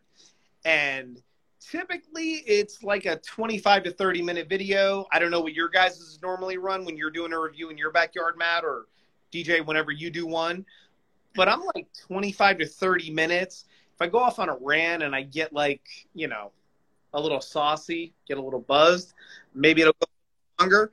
But I'm sitting there at like 25 minutes and I cut it down to like 8, 9, whatever it is. And I'm like, how did he send me this at 7 minutes? And this, is something that I'm going to publish. Like, it's just, I'm sorry to go off on a tangent, but that was me the other day. And like, just some of my background getting into this, how I felt about it. Like, you were such an inspiration because you were able to concise the information in a format that I felt as though I would watch. Yeah. Right? The main thing with my channel is just being a buying guide. Like whenever because that's what I want. Like that's whenever I'm looking for a new cigar to smoke or a cigar that I'm interested in, that's the thing that I want to find the most is just a clear, concise, like, is it good or bad? Like, what do you like about it? All that stuff. And just be a buying guide. That's my main, like, whenever I think about doing a review, I just want to convey to the viewer, like, is this cigar worth your time and money? Because that's really, there's a lot of different aspects to why you do what you do for your YouTube channel, but that's like the first thing that really pops into my mind as to like, what I'm trying to convey with each video. Yeah, yours are almost consistently 7 minutes though. Like if you look at it's actually 7 minutes. And I'm like, there's something special about that, right? It's not too long, not too short. They're so consumed. I'll be sitting there watching it. I'm like, that was 2 minutes. He's already done talking, and it was a whole 7 minute video. I'm like, all right, next video. Keep going through. Yo, note. He has a certain guide, man, that is just I've listened to your videos before, and I'm like, man, he got out the blend info. Man, he got out the first third. He got out the second third. And I'm sitting there and I'm like, God, it's probably how everybody sat there and watched Michael Jordan. And they were just like, damn, like he hits all of the points at the same time. And you're like, Jesus, man. And I don't mean to sit here and like, because DJ, you probably have one of the best production. Like I have a videographer that comes in and shoots my studio episodes, and still like I ask you about camera info, and like this is all about being a student of the game, right? None of us inherently know how to make cigar videos. We just do it. But you have such a videographer, you have such a good background in that, and it shows in your content, man. Like I have the same camera as Matt. I couldn't figure out how to work the damn thing. I probably should have reached out to him more. but like for a short minute, like when you watch the any of like the videos from like November to December on my channel, like that was all filmed with the same camera as Matt. And, you know, I sent that back not knowing how to edit the settings properly and not reaching out for help, which was my biggest problem, was that I just didn't ask somebody for help. And, you know, you guys would have given it to me, but I asked you after the fact. And like everybody has their own inherent quality that they bring to the channel. I don't think that anybody has a better palate than Joe Knows. And this is somebody that reviews spirits for a living. That, like, you know, that's my day job. But when we talk about flavor profiles, and I know that he joined the chat. I don't know if he's still around, but like Joe Knows, when he goes off on a tangent about what he tastes, he's unparalleled. Yeah. Yeah, he's the descriptors that he gives are, like you said, unparalleled. I mean, and also they're not like they're not crazy. They're not like they're not unbelievable. You know, they're within the realm of what you would think as like would Dude, be in the I've picture. sat around with master sommeliers, and they've told me that they tasted wet concrete and rubber garden hose on a wine before, and at them and go, what are you talking about? Like, what is a rubber garden hose and a wet cement? Like, why are you talking about this right now? But yet at least Joe has something that's relatable. Yeah. Dude. Exactly. You know? So, yeah, and it's one of those things where, like, that was something that I didn't even know that I would like, but when I heard it the first time and I watched Joe's channel, thanks to Matt, I was just like, this guy is relatable, but yet he's also very eloquent and informed. And like that's part and parcel with the whole entire thing. Like, how do you convey the thing? I think that I got somebody, I want to make a special shout out now that we're doing this live. I want to make a special shout out to the guy who posted that I was douchey in my Hennessy XO Davidoff review for the Dominicana that you sent me and turned me on to, Matt. He posted that like 2 days ago. I don't know who it was and probably shouldn't pay him any mind. But like for me, I've always been the type where like douchey reviews on anything, whether it's spirits or cigars or anything, I'm immediately turned off of. So it was funny to me because I saw it was like, hey, I love watching all your douchey reviews. And I'm like, dude, man, thank you so much for the support. You're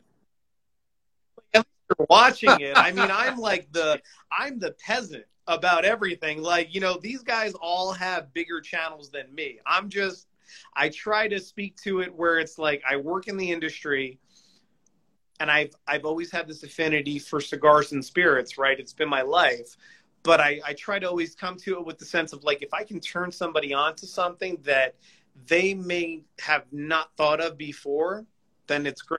Not, no big deal. Mm-hmm. I'm not going to force you, right? But it's funny to me because the fact that was like the first comment that I ever got where it was like, oh, he's such a douchebag, the way that he talks about this. And I'm like, thank you so much. I get crazy all the time. Today, on the very first video I ever posted, a dude found it, and within the matter of, I think, 2 minutes, posted 4 different comments that was like, take off your sunglasses or I'll believe you, insult. And then the last one was like, you know what? I've grown to like the sunglasses. And I'm like, dude. Or people like, for a long time, I described normal flavors on a cigar and they'd rant about how I was a dick and I was making things up and all this other shit. I'm like, dude, I said it tasted like wood. Like, pretty basic. I didn't say it tasted cigar, like rainbows and unicorns. Like, what the hell? Right. Yeah.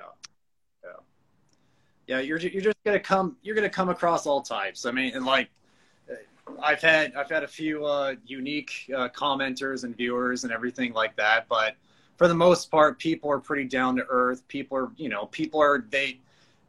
they're into the hobby like we are, and they just want to share the hobby with us, and that's why they're commenting and watching our videos. I agree. Unless you call a certain club a cult, then you get a whole bunch of angry people after you. If you poke, then yeah, you might get somebody coming after you a little bit, but that's to be expected. You really. poke the bear in every way. Not that way. You poke the bears in all the way. Yeah, man, it's a trip. It's a trip. How good is this Johnny Tobacconut, man? Like, this is a Matt Booth. Like, you know, I was telling somebody in the comments on one of my video the other day, I was like, man, the Namakubi, which Cigar Hound Dog sent me out as well. I think he did to you too, Jimmy. And this Johnny Tobacconut, like, I mean, some of the most recent stuff that he's been dropping has been absolutely stand out, right? Yeah. I still like the Namakubi a little bit more than this one, but I think this one, now that it's had a few months to rest since I did the review, I'm liking it more. It's starting to get really buttery now, which I love. Anytime I get butter on a cigar, forget about it. I love it. Dude, it's so money. Like, I remember I was such a huge Matt Booth fan. Like, the fact that he was willing to come on and do an interview at the beginning. And I thought personally, like, Matt Booth doing an interview is a big deal, right? And he acted so nonchalant about the whole entire thing. And he was just like, he was about talking about his gin, right? And I remember my company was going to distribute his gin when it first came into the market in Las Vegas. And then we ended up passing up on it. So he went with like a smaller distributor. And my boss at the time had met Matt Booth, and he asked me about it because he knew that I was big into cigars. And he was just like, hey, do you know who this Matt Booth guy is? And I'm like, yeah, man, I've been smoking my cigars for like a decade. And nothing ever happened out of it. Nothing, moved forward. And then when I was coming back into the industry during the middle of the pandemic last year, my buddy Rob, who's in the chat now, or who was watching for a minute, he was like, hey, I know Matt's people. I know the people that are distributing his gin. I want to know, like, if you're going to make the cigar channel a thing, do you want me to reach out to Matt and ask him if he wants to come on? And I'm like, yeah, sure. Go ahead and do that. So we got on a call the next week, and Matt was like, hey, I'm going to be out there for TP or whatever the trade show was out here in Vegas. And then he just showed up. He came to the house. We recorded the studio episode. And the whole entire time I was sitting there, and it's like when I talk to people about the people that run bars and the people that do cocktail lounges, like most of them, I never talk to them about cocktails. I always talk to them about like baseball or something innocuous, right? Like whatever their interest is, because like they talk about cocktails every single day at work, or they talk about booze every single day at work. So the last thing that I want to talk to somebody else who's like a cocktail head or a nerd or something like that, like me, is about drinks. I want to talk to them about like what they like to do. Like if somebody talks about cigars, they'll have me going like I am right now on a rant for forever. But if they want to talk to me about cocktails, I'm like, yeah, just get to the point. All right, you like a Cosmo? Great. You like a Vesper? All right, cool. I know the guy who made this. All right, cool. Like it's one of those things where when I was talking to Matt and we were talking about guns and we were talking about cars and we were talking about tattoos and just random shit, it was completely different than what I thought it was going to be. And then when he went on camera and we started to record things and he had those Matt Booth moments that you always see in those interviews, I was just like, oh, this is how he is all the time. Like nothing's different. He's just real. He's a real person. And then he's chill. What's up? He's chill as can be. Like there's nobody who's like as interactive as far as manufacturers go online. Like he has a popular brand, and he himself is the biggest part of it. Is why he has a popular brand. No, 100%, 100%. Just like salt of the earth, down to earth kind of dude, man. Like you guys, man. He's just like normal guy. So cool. Well, and that's the way. Like market trends is marketing they all need some type of a face.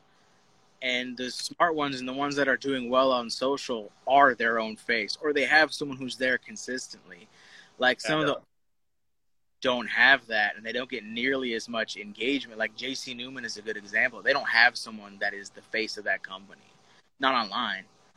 Like they just don't, and they're cool people. They, I got to sat down with Bobby, and he was a good guy. But they don't have those older brands. They don't have someone that is a Matt Booth that's showing up to do interviews with like nobody channels. Like they'll just for JC Newman, Drew Newman, the son, he's pretty interactive online. He's American rolled on Instagram. Super cool dude. Like I did a post on Father's Day, this last Father's in 2021, about my dad passing away and everything, and right. It was about Quest Array. He commented, this long comment, like, it's just very empathetic, very nice, very sweet guy. But but is that something he does consistently, or that JC Newman does consistently, like throughout the brand? I don't know. But for me personally, Drew Newman, JC Newman will salt of the earth because of my personal experience with them. Camera more is what I'm saying. Because I talked. Yeah. I got to do everything I did. I shot him a message on Instagram. I was like, hey, I'm going by. What's something cool I can do? And he went straight to interview Bobby. And I'm like, oh, okay, sure. Like, that's awesome. And add him more. That's what all these brands need to do. They need to have that face on these Instagram platforms, because it's and so Google saw this years ago when they had, do you remember Google Plus, their social media platform? Yeah, so barely. Yeah. Google authorship, where basically you were going to get points for being the face of your social media company. And all these large brands basically bucked and said no, because what if you all of a sudden become the face of Coca-Cola and then you leave? You take all those cool social media points that you had, and they don't want to know that anymore. They want to know the person. That's why YouTube and all these channels, like, people made millions of dollars being YouTube vloggers, because it's this weird pseudo connection that you gain with people online. And people like Matt Booth, they love his cigars and they love him. So it just, one hand feeds the other. And he's a funny dude too, man. I mean, you have to have a particular type of sense of humor to really enjoy him. But he is, like, I have a very dark, like, messed up sense of humor. So I love Matt Booth because of it. He's just a very unique, like, super silly, funny dude.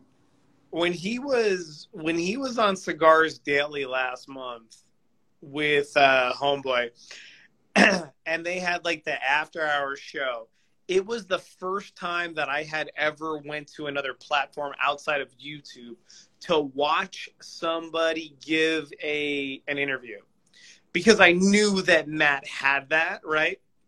Yeah. I get on the platform to see it, and they were talking about the most outlandish shit, just random, right?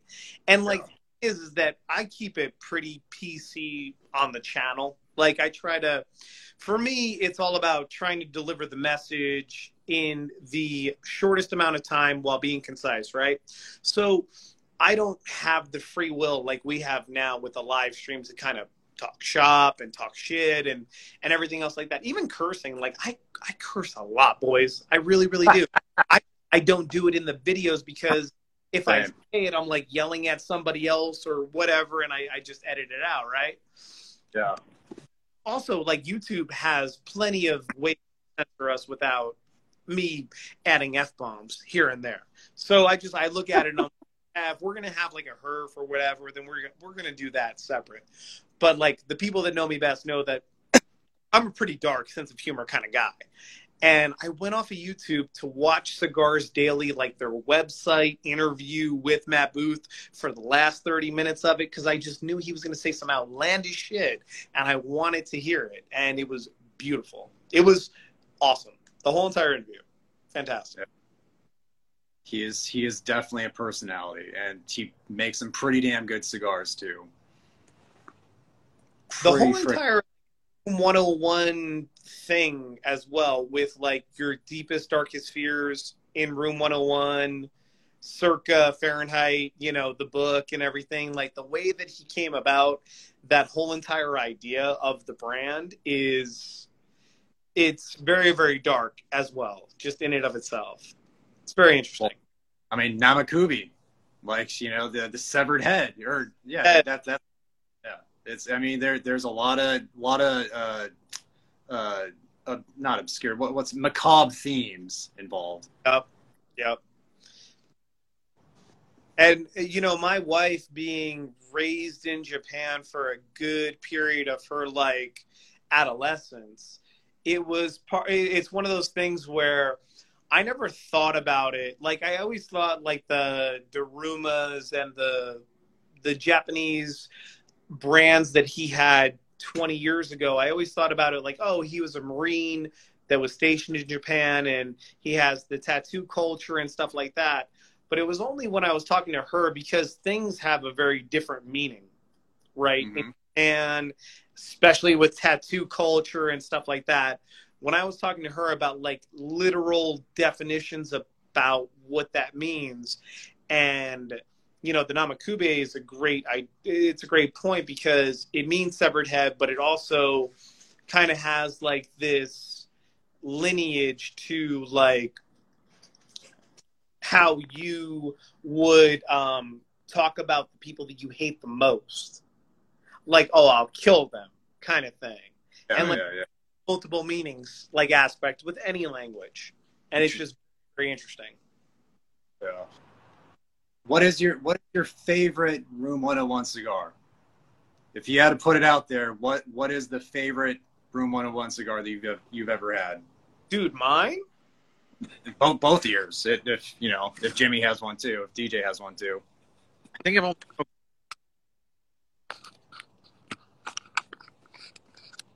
Who's going first? DJ? Yeah, I won't. I can't think of the name of the one that I liked. I'd have to look it up now. I'm looking for is the farce the one that's made with Pennsylvania broadleaf though? I'm looking at that one. If it is a farce Maduro, I really like that cigar. That's one of the ones that you gave me, Michael. The farce Maduro, really good cigar. Yeah, that's a solid smoke, man. Yeah, I like PA broadleaf a lot. I don't think it's used enough.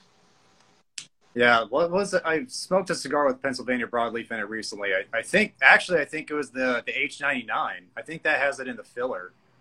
The Liga Privada H99. That cigar is freaking money. The best Liga that I feel like they've come out with in years, and it's the least Liga like out of any of them, because it doesn't have the Connecticut broadleaf. It doesn't smoke like a Liga. It doesn't have like, you know, the white smoke just, you know, flowing off the tip. Dude, like the guys that I smoke with out here in Vegas, I mean, like, some of them are straight savages. They just go for the Roma Craft Bacas, and they just like, you know, whatever the Ligas, whatever the strongest possible thing is. And for me, it's one of those where I remember having that phase, and I appreciate it to a point now. Like, I mean, I smoked the UF13, and I smoked, you know, a couple of the ones on the channel, and I was just like, man, like, it's really, really nice to revisit these when they were so substantial and so powerful, and now I can appreciate them for what they are, but they're still, like, a Velvet Rat or a Ratzilla or something like that is still way past the boundaries of what I want to smoke. A Nasty Fritas, you know, any of those Ligas. Yeah. Some of the Roma Craft stuff is still outside of the realm for me. I would say, going back to your question about Room 101, the first cigar that really captivated me by Room 101 was probably just like the Lonsdale, the farce Lonsdale, like that. The Toro Maduro is very, very good for what it is. Yeah. But the natural Lonsdale, I have to say, is probably like, for a regular production stick, somebody can get it at a great price point. I feel like it has such great versatility. I mean, like, it'll always be like wherever Master Your Ash goes, wherever the channel goes, the Lonsdale with the Grand Marnier 100 pairing, like that was still so magical to me. And Yeah. I mean, I smoked other Room 101s in the past. I still have the box of Darumas, which I've sent, I think, both of you a stick. If not, Jimmy, I'll get you one. But I still have. Yeah. And like the Darumas back 10 years ago, those were really special releases because I don't think that Room 101 was doing any other special releases besides like the one shot, one kill. The Osaka, yeah. Yeah. That was really the only other one that I remember because there was no anniversaries, right? There was no 10th anniversary, no 11th, because they were still young. So one shot, one kill was kind of it. Yeah.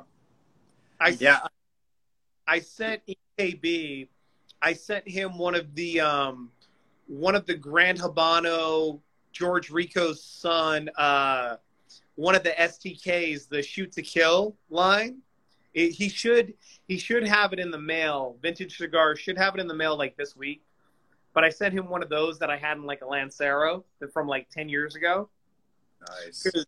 He had that live video that we all discussed, and he talked in there about wanting to pair the Red Meat Lovers by Steve Saka with a Wagyu steak from Japan. And I was like, dude, I have Red Meat Lovers. I'll send them to you. And I was looking around the humidor, and I was like, shit, I have like these STKs.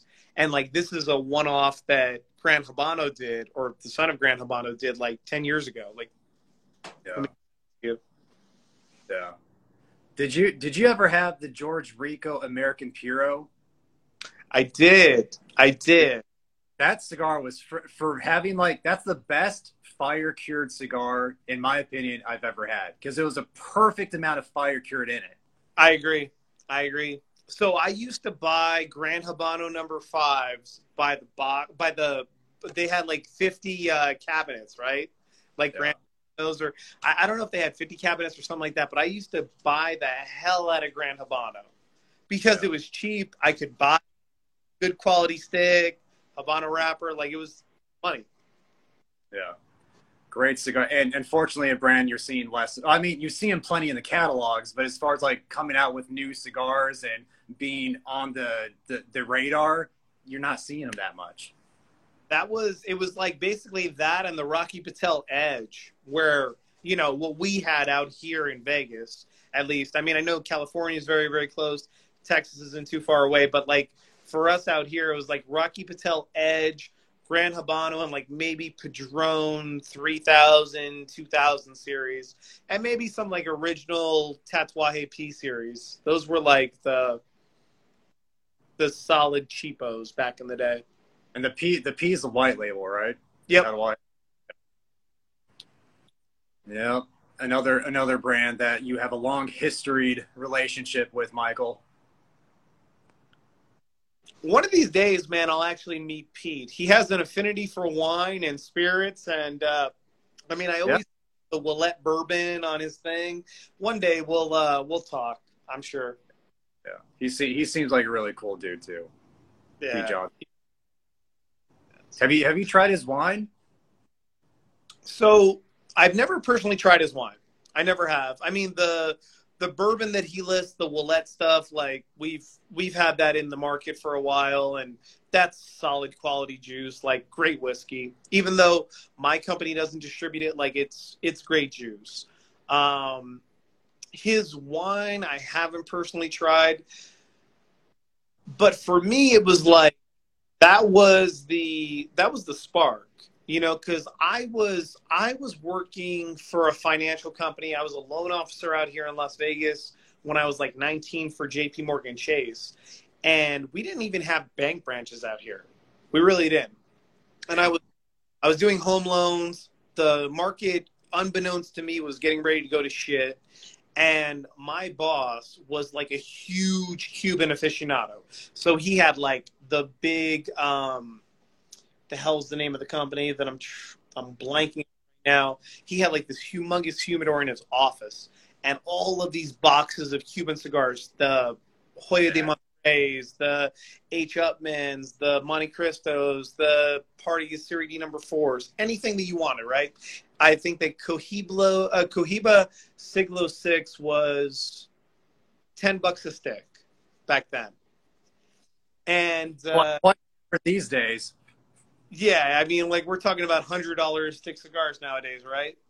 And I remember he was just like, whatever you want, let's smoke it on our lunch break or whatever. And he like really got me into cigars. So I thought that was the adage.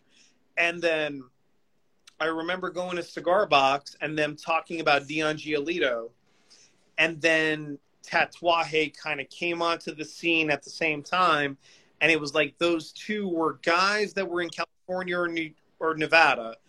And they were working at cigar shops, but also had a tie into it. And when I got sent out for training, I was in Miami, and the guy who was part of my training group for JP Morgan Chase was like, "Hey, have you ever had a Dom Pepin Black Label?"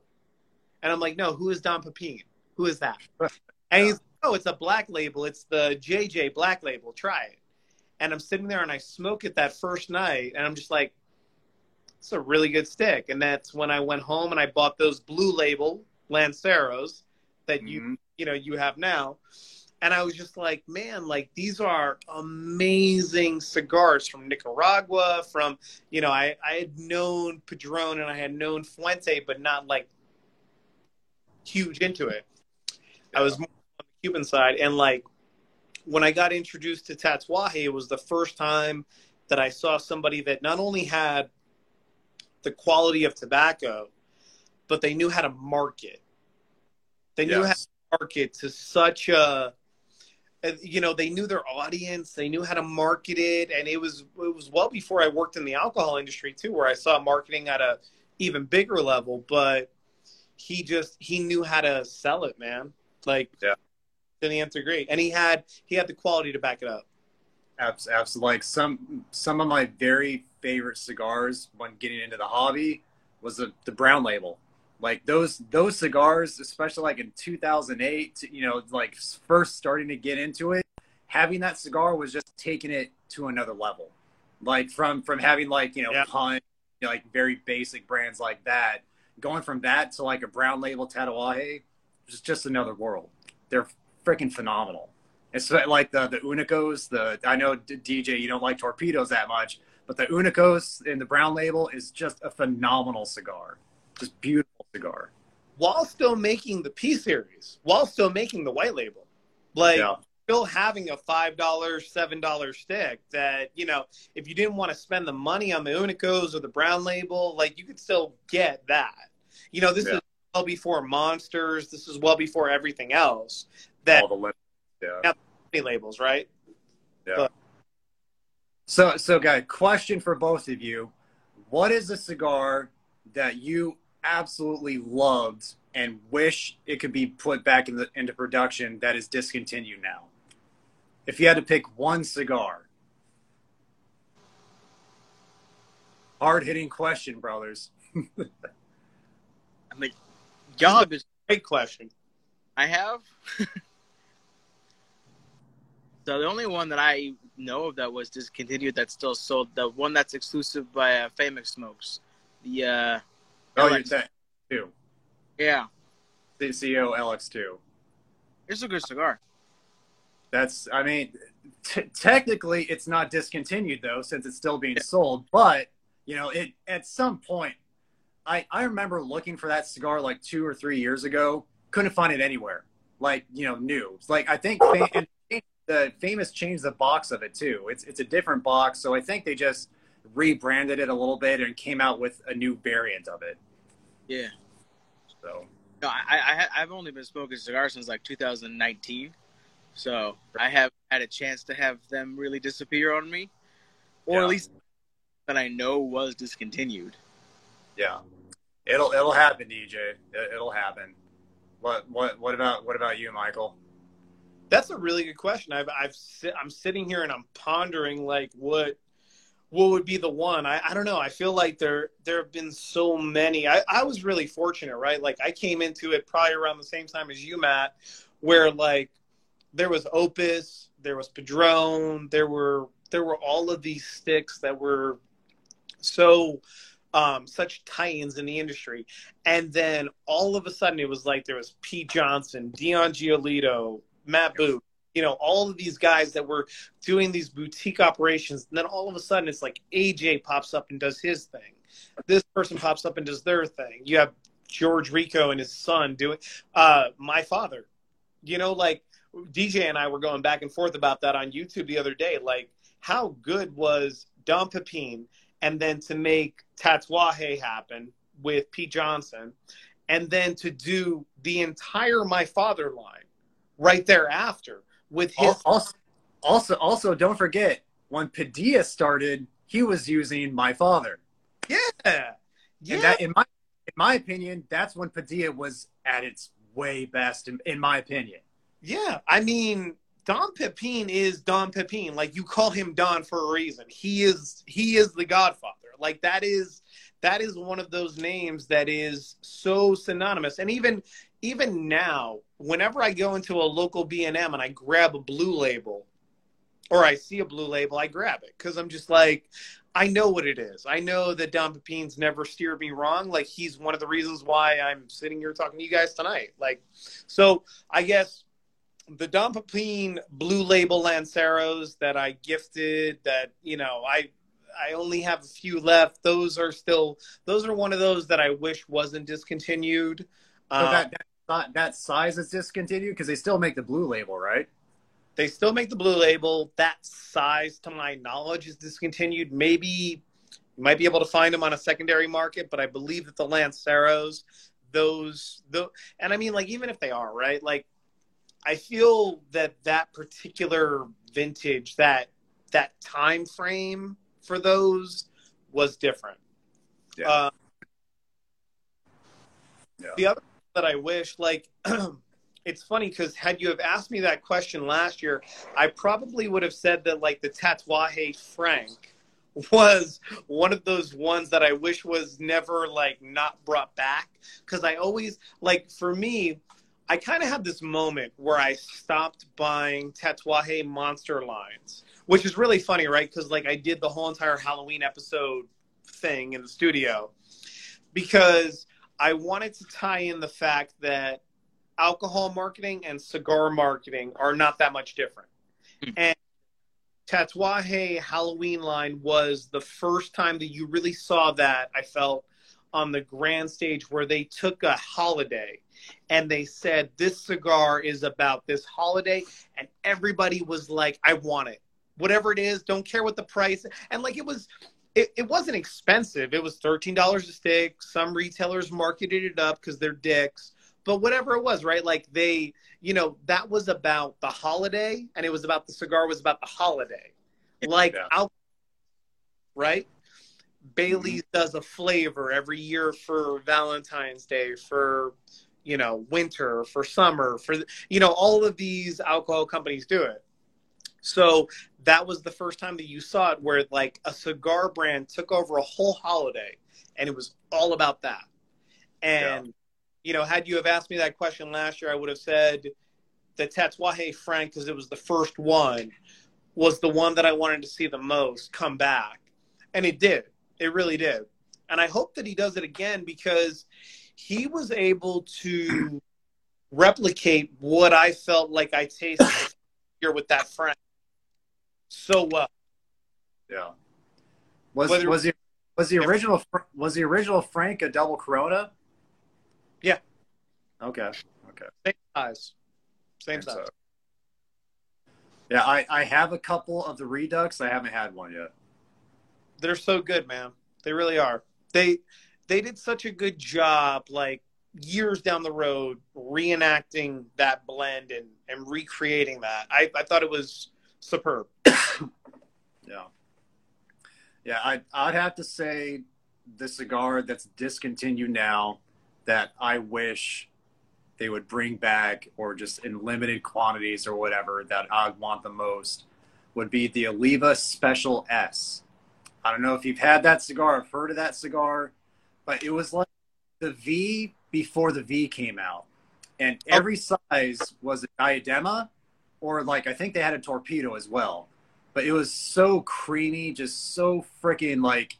And I'm not even that big on Oliva to begin with, but the Oliva Special S, freaking phenomenal. Absurdly good cigar. I gotta make a shout out to Cody. You know, I had to include Bailey's because it was the first thing that came to mind because I saw that you had joined the chat, Cody. I apologize. Bailey's isn't the only one that does a seasonal release, but when Bailey's does it, they do it right too, man. Like Valentine's Day, pumpkin spice, all that stuff. You guys are good. You're all good.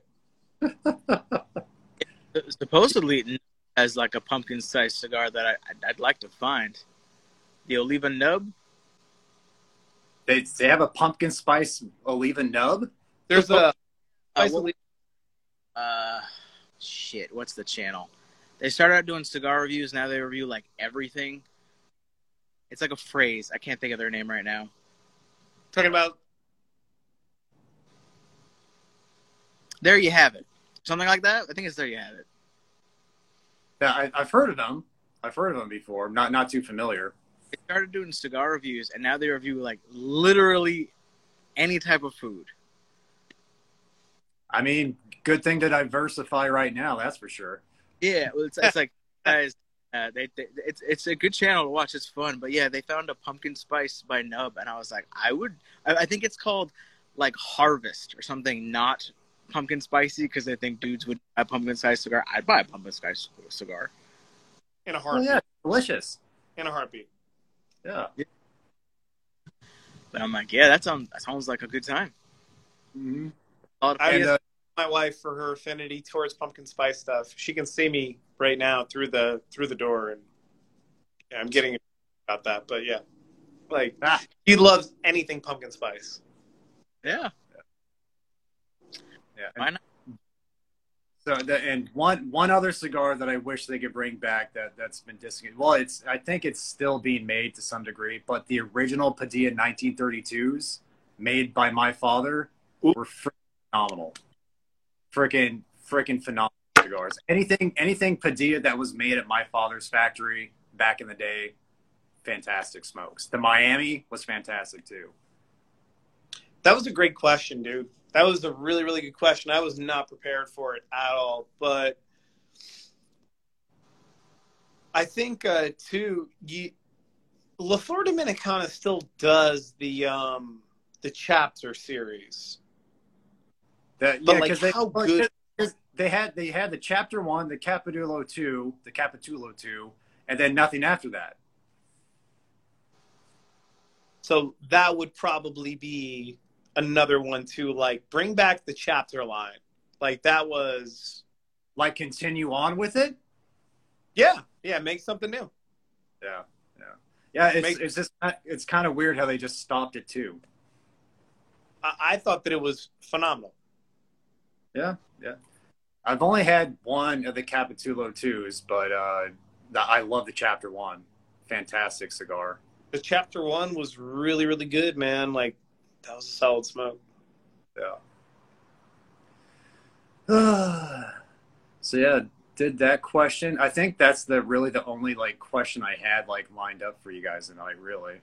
But yeah, where are you guys at with your room 101?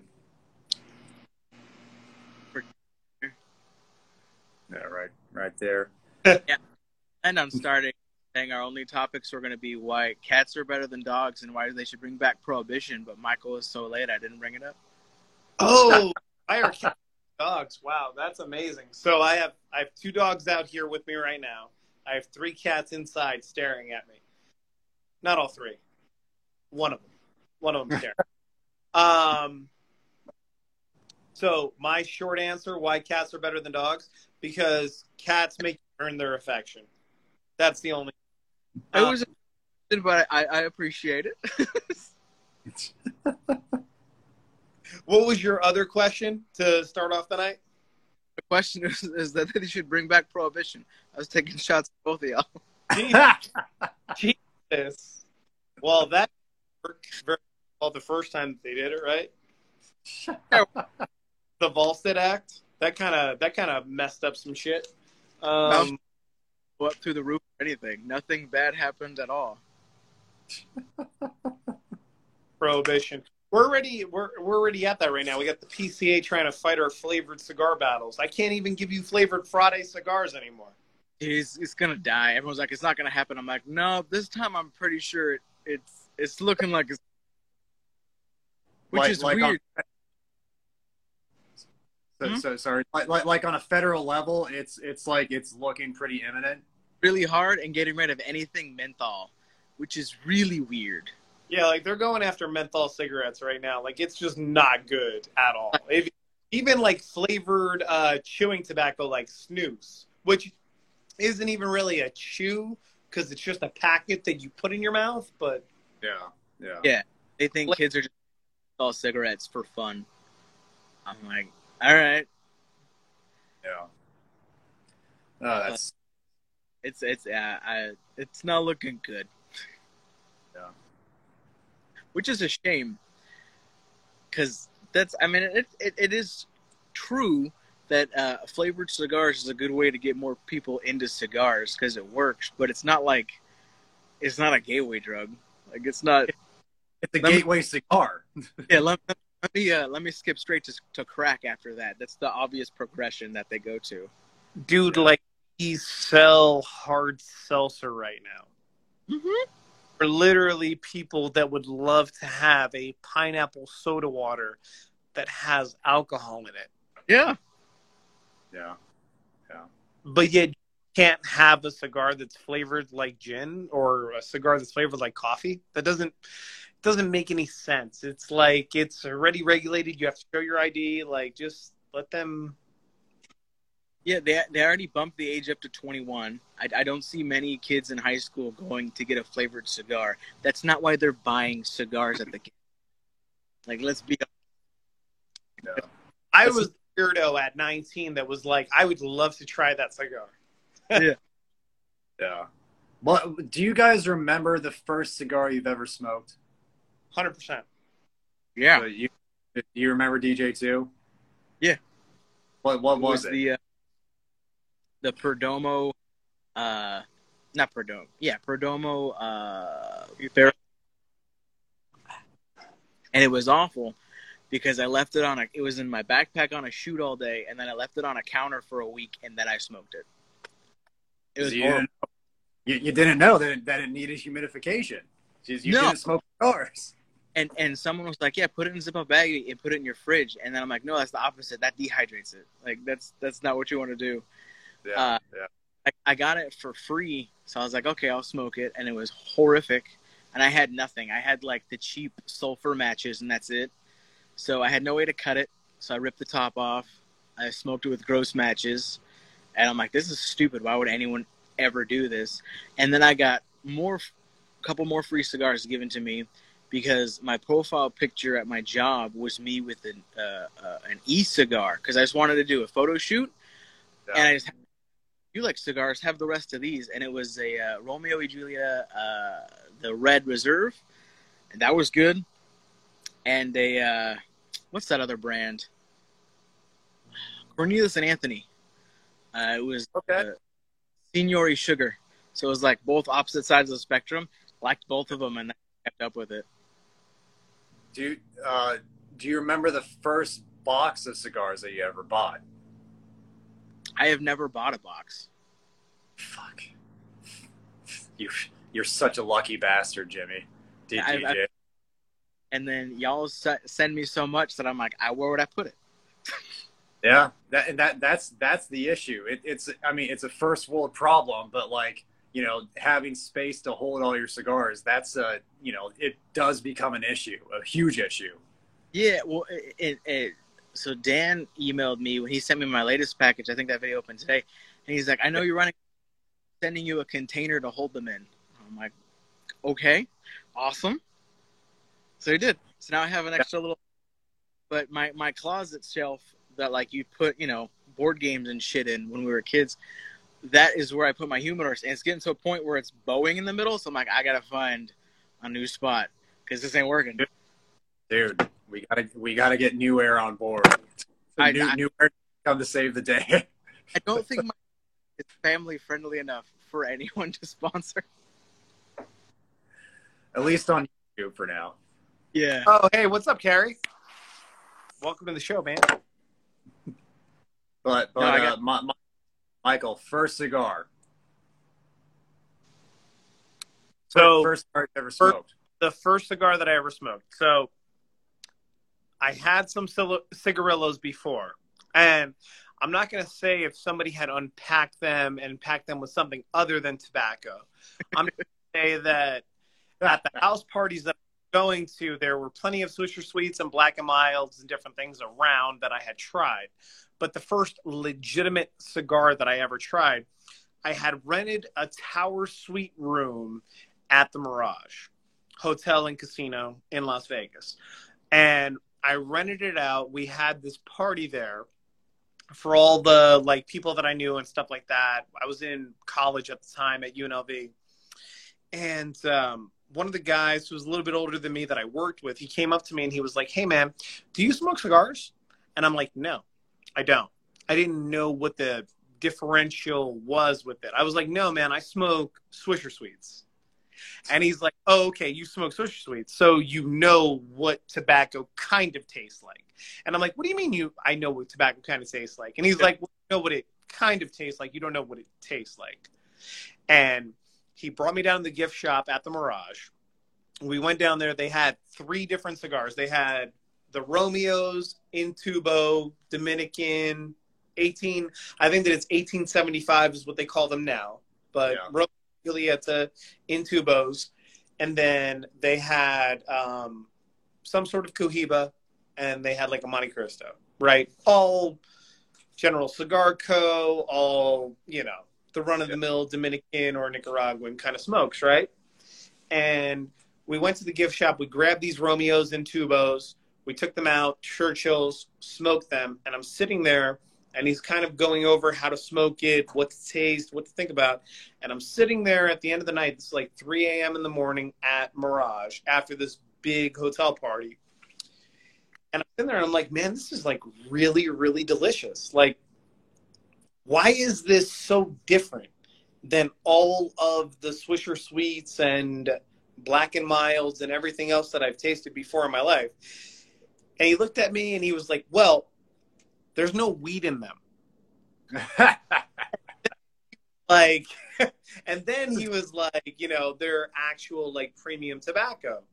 And I remember going down the street to the local tobacco shop that I had the following week.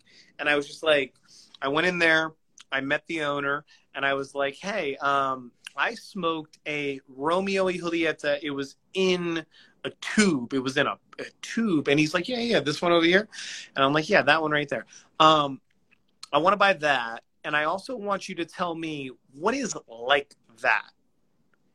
And he's just like, "Oh, okay, follow me over here." And he's just like, "This is a Fuente short story. This is a this, that, or the other." He's like, "This is, and I'm sitting there and I'm like, what is this that I just walked into? Yeah. And that was one of the aha moments for me. But that was the very first cigar that I ever smoked, was a Dominican Romeo y Julieta that I bought at the Mirage gift shop. Yeah. Nice. Yeah, similar with mine. Just a Punch Classico, just like a little Rothschild punch. Nothing special at all. Sure. But the first aha cigar I've ever had, where it's just like I smoked it and I really freaking liked it, was just the normal short story, Arturo Fuente. That was the first cigar. I was like, now I understand why people really like this, because this cigar is so flavorful. And I guess that Cameroon wrapper. And I think even up to this day, still have a very soft spot for Cameroon wrapper because of that. Yeah. When I went to that cigar shop, and I remember Will, the owner of that cigar shop, he still owns it, still around to this day in Las Vegas. And I still go there every so often. But I remember him showing me the short story, and I remember how enamored I became with the Hemingway line just in general. Mm-hmm. that was the starting point for me. Like, that was the aha for sure. Yeah. Right. It wasn't my first cigar, but it was definitely the first one that I ever fell in love with. Yeah. Hey, Jimmy, do you remember your aha cigar where it's like you smoked it and you really liked it? Yeah, it was that. Both of those, the 2 and the 3 that I smoked, the Romeo and the Signori Sugar. Probably the Signori Sugar more than anything. I haven't smoked it since, which is odd. But I just didn't. Are they still around? Cornelius and Anthony, are they still around? I believe so. I honestly don't know. I don't go into too many cigar shops anymore because like I said, I ran out of space. Yeah. But I've only seen them in the 4th CI. I haven't seen them anywhere else. Yeah. Probably like a year ago. Yeah. Another brand that I don't have much experience with, but I've definitely seen them around, but it's been a while since I have seen them. Yeah, the band is cool, but they're like, from what I pretty hit and miss as far as people actually liking them. Yeah, yeah. Martin has the worst review. The worst cigar I ever smoked was a Cornelius and Anthony. Oh, okay. That's a unique marketing for him there.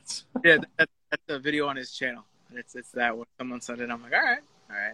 I think I've only smoked 2 of their cigars. And they were okay, but really, it's just cool ass lettering with the band. And I'm like, it's a nice logo, but I think they go for like not crazy expensive, like $10 to $13 out in Texas, so more expensive elsewhere. But it was a good cigar. What is the best cigar smoking experience you guys have ever had?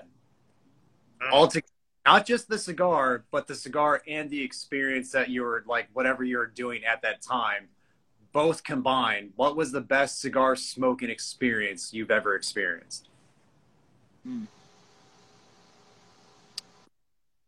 So we have a lot of strip clubs in Las Vegas. Great way to start off a story. Right. So my best experience was that same cigar shop that I talked about where, I found the Arturo Fuente. It was down the street from my house. It was a very pivotal point for me because I was like 19. I was unemployed for the first time in my life since being employed at 15 and a half. And I went there every day as refuge just to learn more about cigars and also to like try to figure out what I was going to do with my life. But there were a couple of locker members there and members of the cigar club that one of them was like, hey, have you ever tried a Cuban cigar? And I'm like, no, I never have. And he had Monte Cristo A's at the time in his locker. And he opens up the locker. He hands me a Monte Cristo A. And then another guy had a bottle of vintage port, like Graham's 1990 or 92 vintage port. Yeah. And also had a box of Belgium dark chocolates. And he's like, okay, here's what you do. You take a puff of your cigar, exhale, then go and have a sip of your port, and then take a bite of dark chocolate. And I had, I was not involved in the industry whatsoever. I was working in finance and retail before that. I'm 19 years old. Let's say 21 for Instagram, that I was legal to drink alcohol, because I don't want to out anybody. But, I was there, and it was camaraderie. It was people, from all walks of life, and they were all coming together to share this experience where they were handing out a Monte Cristo A, a little sip of port, and some dark chocolate. And I saw all of that working together. And I was just like, there's one guy over here who's a multi-millionaire, can literally buy this whole entire lounge, but came here just to hang out and is enjoying the same thing that me, a 19-year-old dude, is also enjoying whilst, the guy who has it. And it was just, that was that's the moment that I'll always reference because it changed how I thought about everything. I was just like, wow, like this can be so much more than just a guy chewing on a cigar, smoking a cigar, right? Yeah. Yeah. Could be a lot more than that. Yeah. Could be a lot more. And that was early on for you too. Mm-hmm. Really early on. Like I was probably only going there for like maybe 2 or 3 months when I lost my job. And then I started going there like 3 times a week because it was just like, you know, I was trying out cigars. I was getting to know everybody in the lounge and everything. And I was just like, you know, this is my place. This is what I do. It's down the street from my house. I go, I pick out a new cigar, whether it's $5, $10, whatever, you know, call it a day. Yeah. No. What about you, DJ? Strip club involved too? No strip clubs for me. So the probably best experience it wasn't a great cigar. It was a couple of years ago. I went to California and I was taking my brother and my dad had slowly started getting into cigars because I did, and I took them to this small shop in Riverside, tiny little humidor, but the guy was really knowledgeable, and we were going through the whole relationship between Tatuaje and my father, and he's just really just going into all the stories and how like the cigar industry, at least the some of the brands, it's like medieval times where they you know they intermarried together to make brands, and it's really cool experience just learning all this knowledge back and forth about different brands, and then getting them into cigars. It was not a good cigar though. It was I paid like $16 for a CAO Bones, which was not fantastic. Go figure. Yeah, it was California pricing, man. I went in there and I was like, oh, that's like a $30 cigar that I can get for $8 in Texas. But okay. But recently, probably the best cigar I've smoked as of late was the Jacob's Ladder, which was also just a fun experience because it was like I was getting not burnt out, but just like you notice a lot of cigars taste the same. And they have the same notes, they have the same thing, and they slap a new label on it. And that one was so different that it was fun again. Because there's a lot that's lather, rinse, repeat with a different label or a different brand, and they try and use flowery marketing, but that one was just straightforward, and it was really good. Yeah, getting that experience of learning more of the industry was probably my favorite part. Just going into all the different relationships between different people in the industry, man, it's cool. How about yourself? The kind of like the medieval aspect of like, you know, this family and this family getting together. Like literally Pete Johnson is married to Don Pepin Garcia's daughter. Like that's literally, they came together in that regard. That was the story. But I'd say the one experience that stands out the most for me is I was like 21 or 22. I was still living at home with my parents in Corona, California. And they had a back patio with, you know, TV out there, very nice setup for a cigar smoker. And I was within like maybe a year and a half of getting into the hobby. And I had my very first Tatuaje Kahonu 2003. Which is, you know, a good cigar, but for whatever reason, that night, that cigar was just impeccable. It was the most flavorful, freaking beautiful smoking experience I ever had. And I was watching for the first time, I don't know if you guys have seen this movie, Bachelor Party with Tom Hanks. It's like a really cheesy 80s comedy. Yeah. And and I was dead sober too, and I was 21. You know, I was a young, stupid kid, but I was dead sober, smoking this cigar, enjoying the hell out of it, watching my ass off by myself in my parents' backyard, watching this movie. And it's like that entire experience encapsulated in itself was just the most fun, like nerdy, unique cigar smoking experience I've ever had. And I've had that cigar since the Kahonu 2003. Good cigar, but none of them had even come close to being like amazing like that cigar was that night. Yeah. So there's something about that. There's a time and space thing that, you know, we've talked about before, but there's definitely something about like that moment, you know, and like how the camaraderie and whatever. Like the Monte Cristo A that I smoked that day, probably, if somebody can find a Monte Cristo A Cuban right now, it's probably $100 plus cigar, right? It's not worth it, in my opinion, to go out and buy that cigar. But there's something about like time and place, right? And the fact that that was me kind of like being accepted into the group, and you know how significant that was at my local tobacco shop. And that. So it's very, very interesting, like how your surroundings and your pairings can also influence what it is that you're smoking. And that's why, like, I mean, my whole entire thing was never to bite on anybody else that was already doing cigar reviews. It was always about like the pairings and what you can add to the element of smoking a cigar to make it that much better, right? Yes, absolutely. Because there's so many factors involved into the overall enjoyment of a cigar, of each cigar. So many factors. So many. Yeah, even like you what kind of day you had, what mood you're in, all that. That's why it's funny when people get so critical of cigar videos, which I won't even like. It's a review, but like, it's a narrow perspective of how you're supposed to have this cigar. And I'm like, it's too much to be uppity about, man. You're smoking a leaf. Yeah, you're smoking plants, man. At the end of the day. Yeah.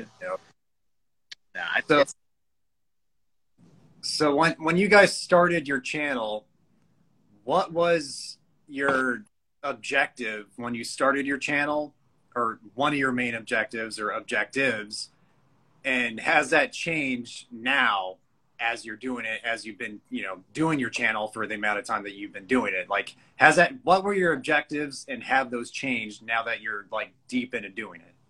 Dude, it was to make fat stacks, man. It was about being a multimillionaire. Like, look at this set. You don't get this kind of set right here without getting that paper from Drew Estate and Tatuaje and everybody. Come on now. Objective A.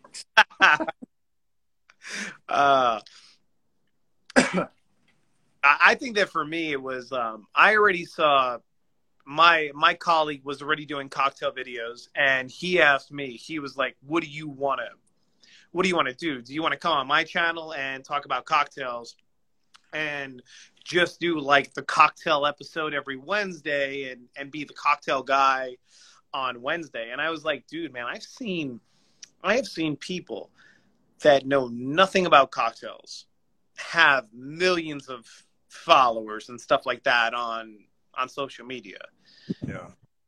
I don't really care about all of that. Like, believe me, I would love to just quit my day job tomorrow and just make cocktails in my living room.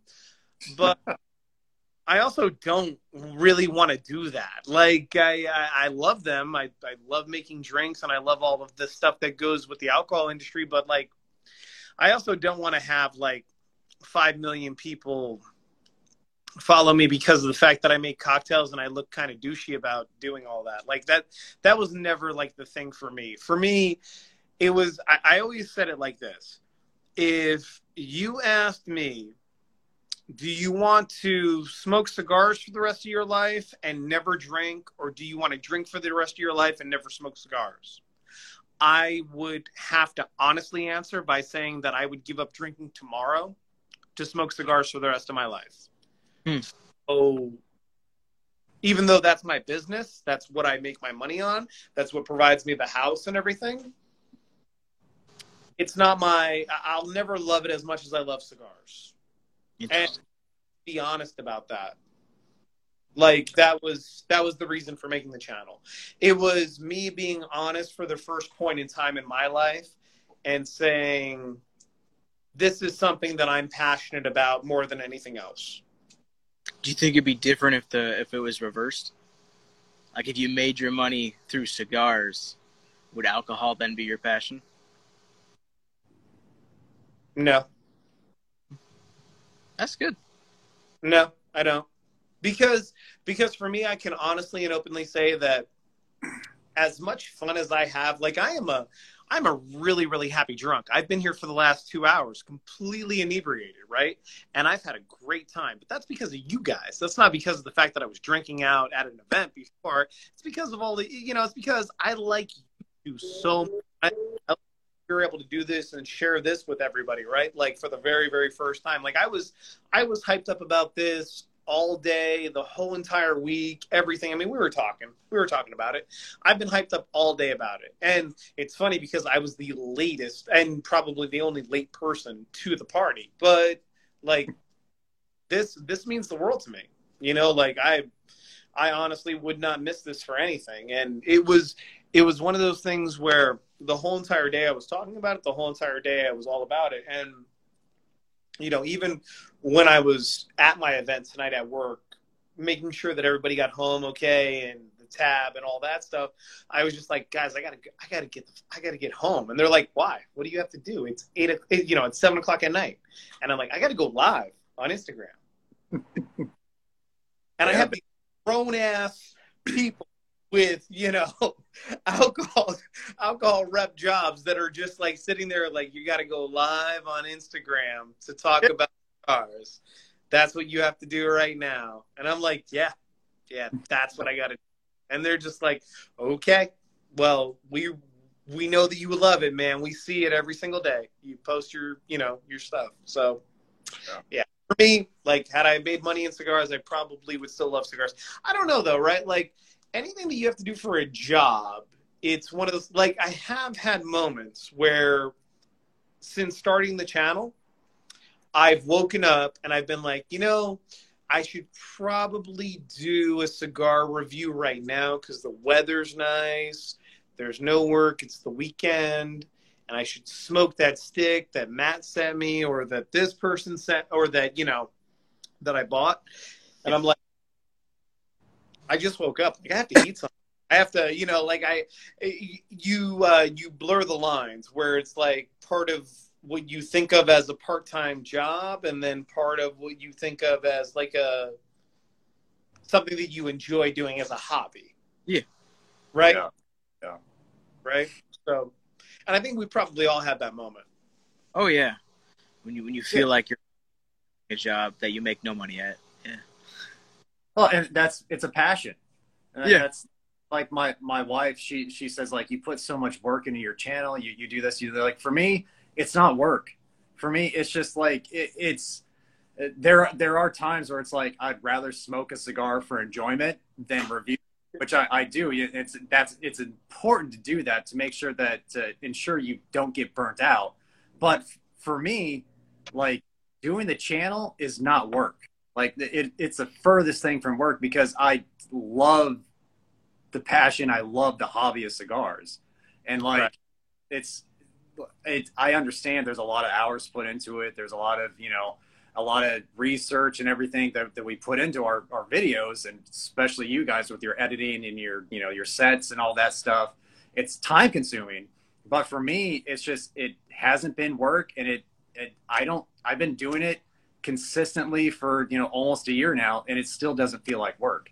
I think of it as, in a sense of like, I get to smoke a cigar. Like that's freaking awesome. Yeah. Like and just in front of a camera. It's a little different than just talking. The hardest thing starting the channel, just a little side note, the hardest thing starting the channel, I'm sure you heard other people talk about this, is talking into the void, is talking into the lens of the camera and coming off now. For the longest time, like, and you probably saw it in like in my earlier reviews, it is not comfortable. I was so uncomfortable just being in front of the camera and just talking like to nothing.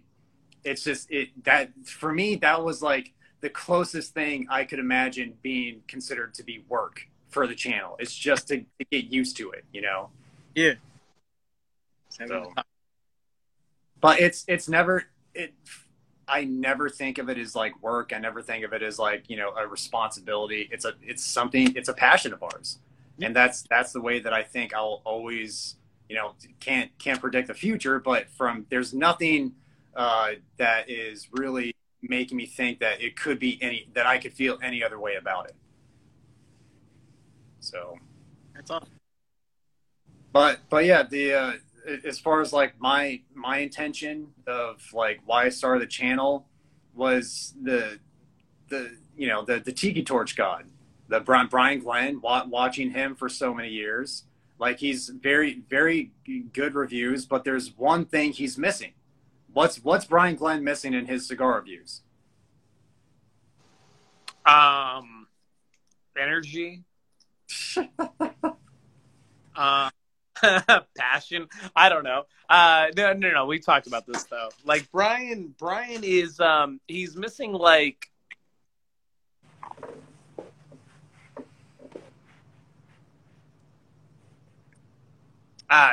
you explain it because you do a far better job. Because like for me, so I never watched anybody review cigars until I started doing it.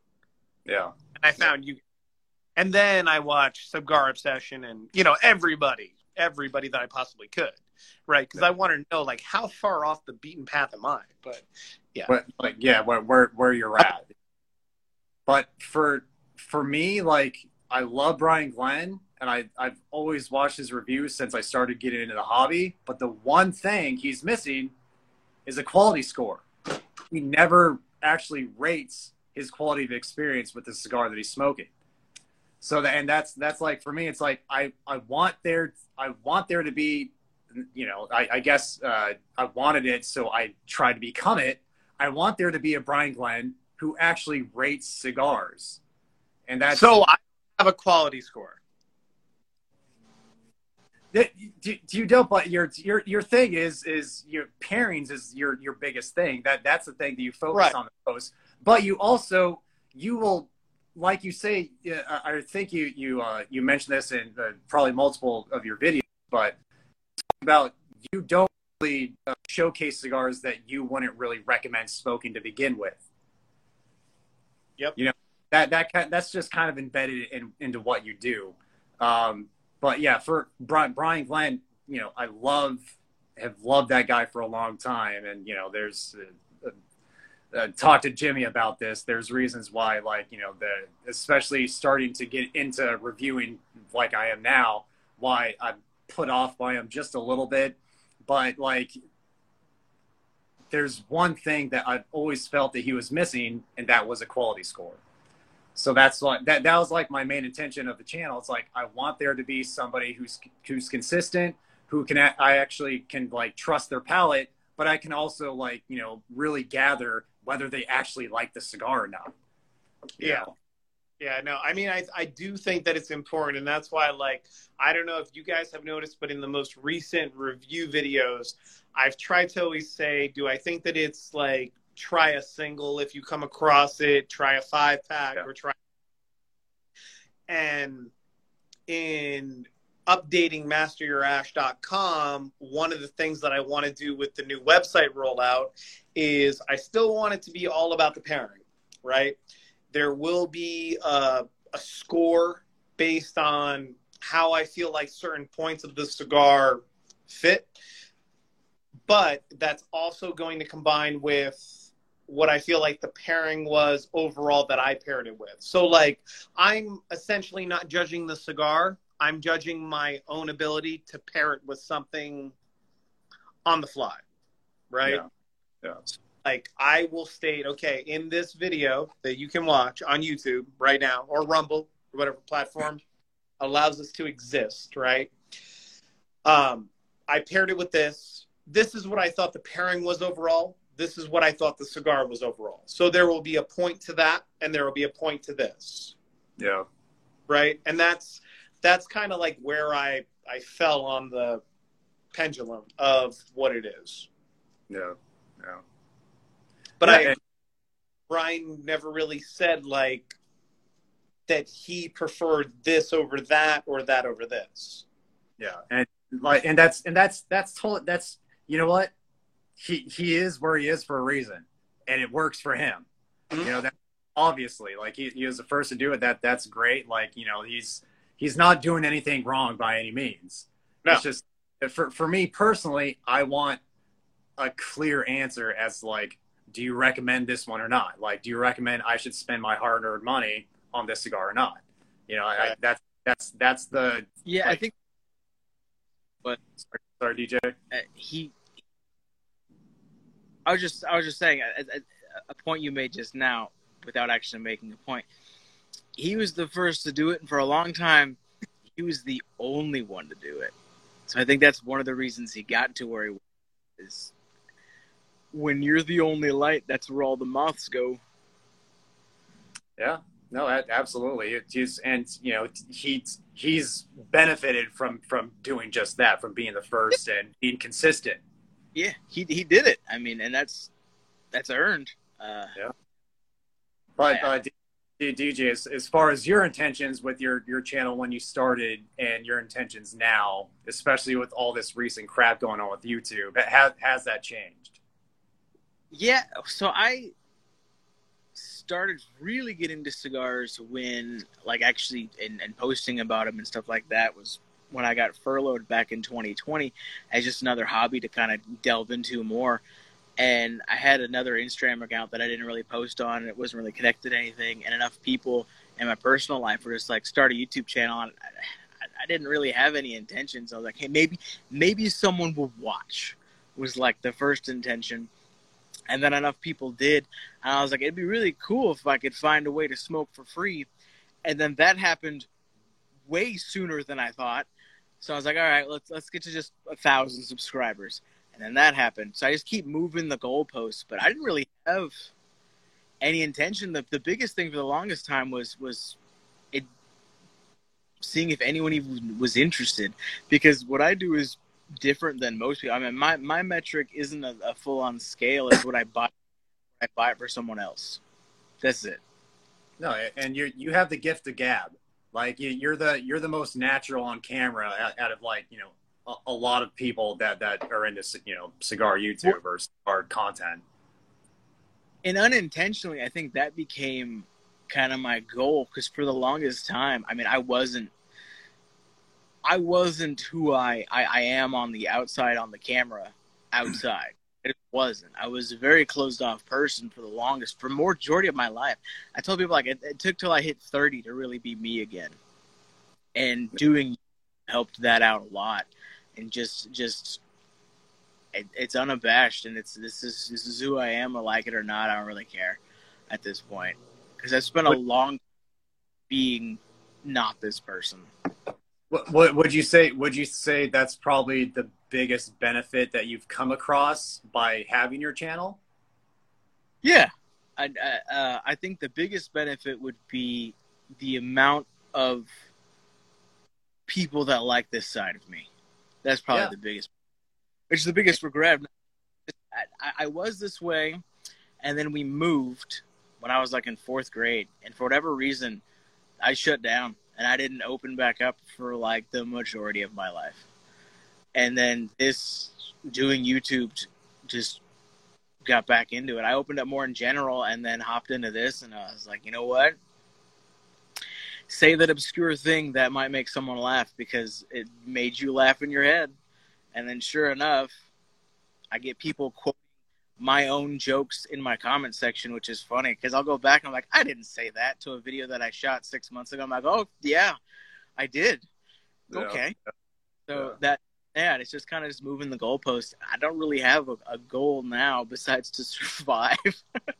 just stay afloat. Yeah. Yeah, I don't know what the next thing would be, and that's kind of what happened. Is I was like, all right, I hit 1,000, and I'm like, okay, now what? Like I didn't expect to pass that, because a lot of people, especially when I started, there was a lot of people, because of what was going on, they started YouTube channels, and they were pumping out more content than I was, and they weren't growing. And I was like, well, I just won't grow either. And then I did.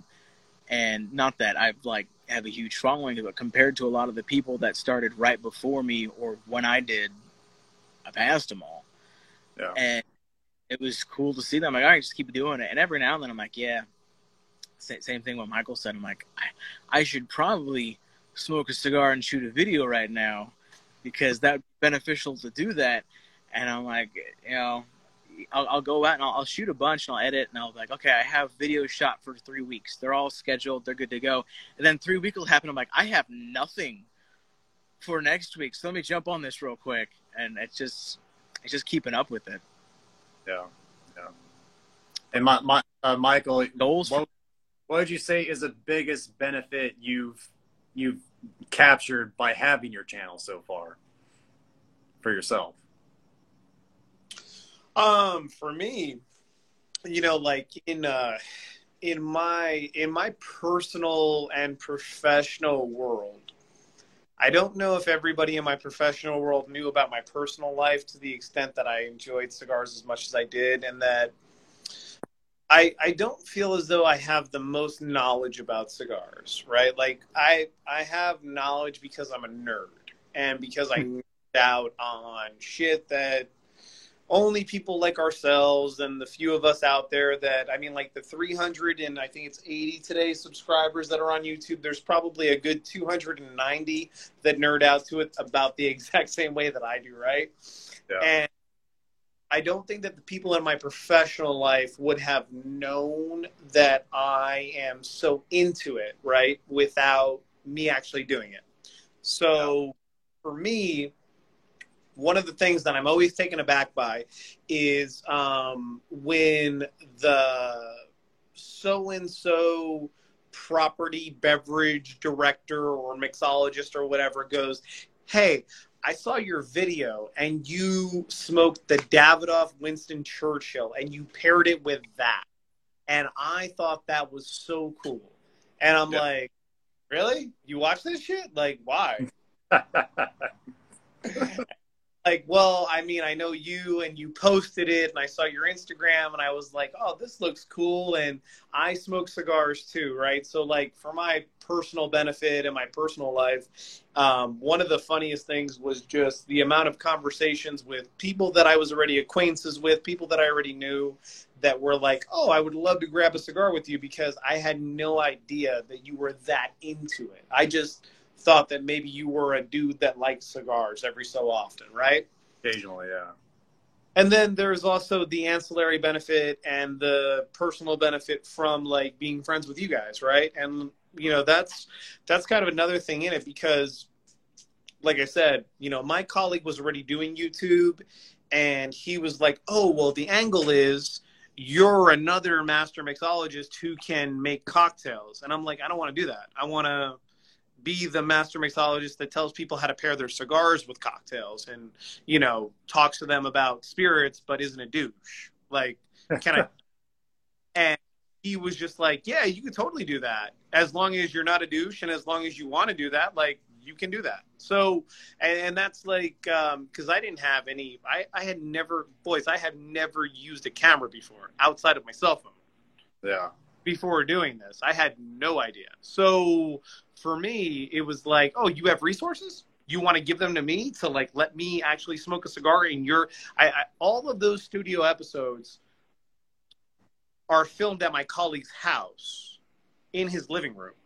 That is the brick and everything, that is his living room. That's where he films his episodes. Like Master Your Glass and Master Your Ash, the studio ones, are all his living room. This is my backyard. Like we don't, you know, we're not crazy about it. We do what we do to make content, right? So like, you know, when it came to all of that, like the personal benefit of getting to know you guys, EKB and Jonos and everybody else who's been very, very receptive and communicated and stuff like that. I mean, like that's been the biggest thing. And then, I mean, like to that point, the brands too. You know, there are certain spirit brands that have asked me to speak because they've seen the stuff that I put out. There are certain cigar brands that have asked me to then talk to spirit brands. And I mean, like, it's not something that I'm going to retire off of or something that I'm going to make a great deal of money at, but it's nice to know that the people that I never thought were watching are watching. Yeah. And like, that's the funniest thing about all this is that you think that the people that are going to watch, like, oh, there's going to be some guy or some gal who smokes cigars out in Miami that's going to watch my channel and they're going to subscribe.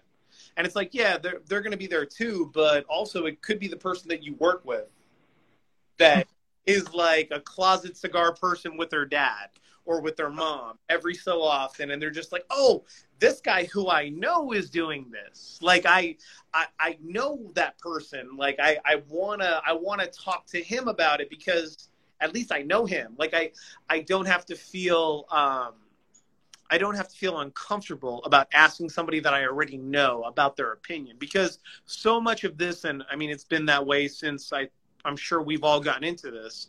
So much of it is like there's this predisposed mantra that if you don't smoke cigars the right way, you know, you don't cut them, you don't light them, you don't smoke them the right way, that you're the asshole. Oh, yeah. Not the case, right? Like everybody is different.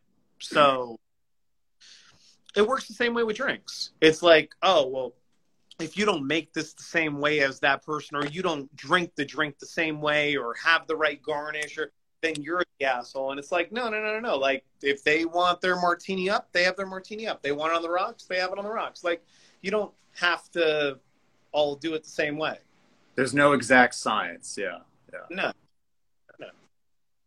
Yeah. For me, the biggest benefit, you know, like you stated, Michael, just getting to know you guys, like having the access to people who are into the same thing just as much as you are, and then befriending you guys, talking, you know, like daily basis and everything, and just knowing that like there's like-minded people out there that are just as nerdy about this very niche thing as you are, and just nerding out together. That's the thing that I love the most. That's like, you know, one of the biggest reasons why we started the channel is because we're nerds to begin with. So just like having the camaraderie, having the friendships, getting from, you know, spending time getting to know you guys and talking to you guys, that's the biggest personal benefit. Like, you know, there's nothing greater than like, you know, finding these people, these very special people who you have this very special bond with. Like that's not number one. And then the second, I never would imagine smoking some of the cigars that I smoke for the channel if I didn't have a YouTube channel. You know, just broadening your palate, you know? Right. Like this, I wouldn't like, I don't know how many reviews I've done, but there are so many cigars that I wouldn't have even begin to have thought to like even want to smoke unless I had a channel. So that's the other benefit, is just trying all this different shit that I've never would have thought to smoke before. That is a really, really good point, because I remember, so like when I first got into like cigars heavy, I remember, you know, I would buy the box of short stories. I'd buy the box of work of arts. I'd buy the boxes of Padrones, and then it became the Tatuajes and so on and so forth, right? And I remember filling up the humidor with all the boxes, trying to age them and so on and so forth.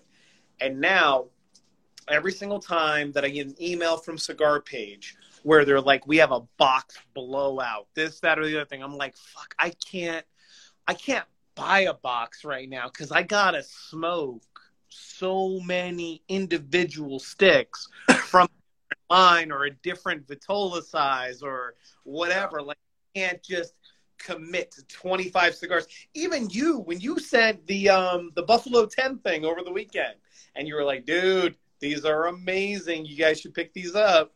And what am I going to do with 25 Buffalo 10 Connecticut's? Like, I you last week. Like, they're $3.50 a stick right now. I should not pass this up. But, like, when am I going to smoke them is my problem. Like, I just don't know.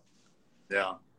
It's a part of the curse of just being of the like-minded the way we are. And like I was talking with DJ, like it's a first world problem. Like having, you know, just not having the space to keep everything, you know. Yeah. But guys, it is getting late. It is almost 11 p.m. I really got to go to the bathroom. So I think this is where we should end the live cast tonight. Yeah, I agree. Yeah. I agree. Well, you guys did 3 hours. I did 2. Well, we started at 8. Yeah. Oh shit. 8, yeah, almost. Shoot. But it's been a blast, guys. We got to do this more often. First of many, you know, and yeah, it's been a friggin' blast talking, shooting the breeze with you guys. Yeah, man. Likewise. I agree, man. It's nice for us all to come together, and we definitely have to do this again very, very soon. I'll be on time. Absolutely. It's DJ. Do you have a great rest of your vacation and safe travels back home?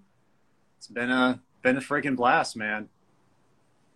Definitely. Yeah, we'd look forward to this again. All righty, guys. You guys have a great evening, and I'll talk to you very soon. All right. Thanks, everybody, for coming by and checking it out. All right. Good, guys. All right. Bye, man. Bye. Bye.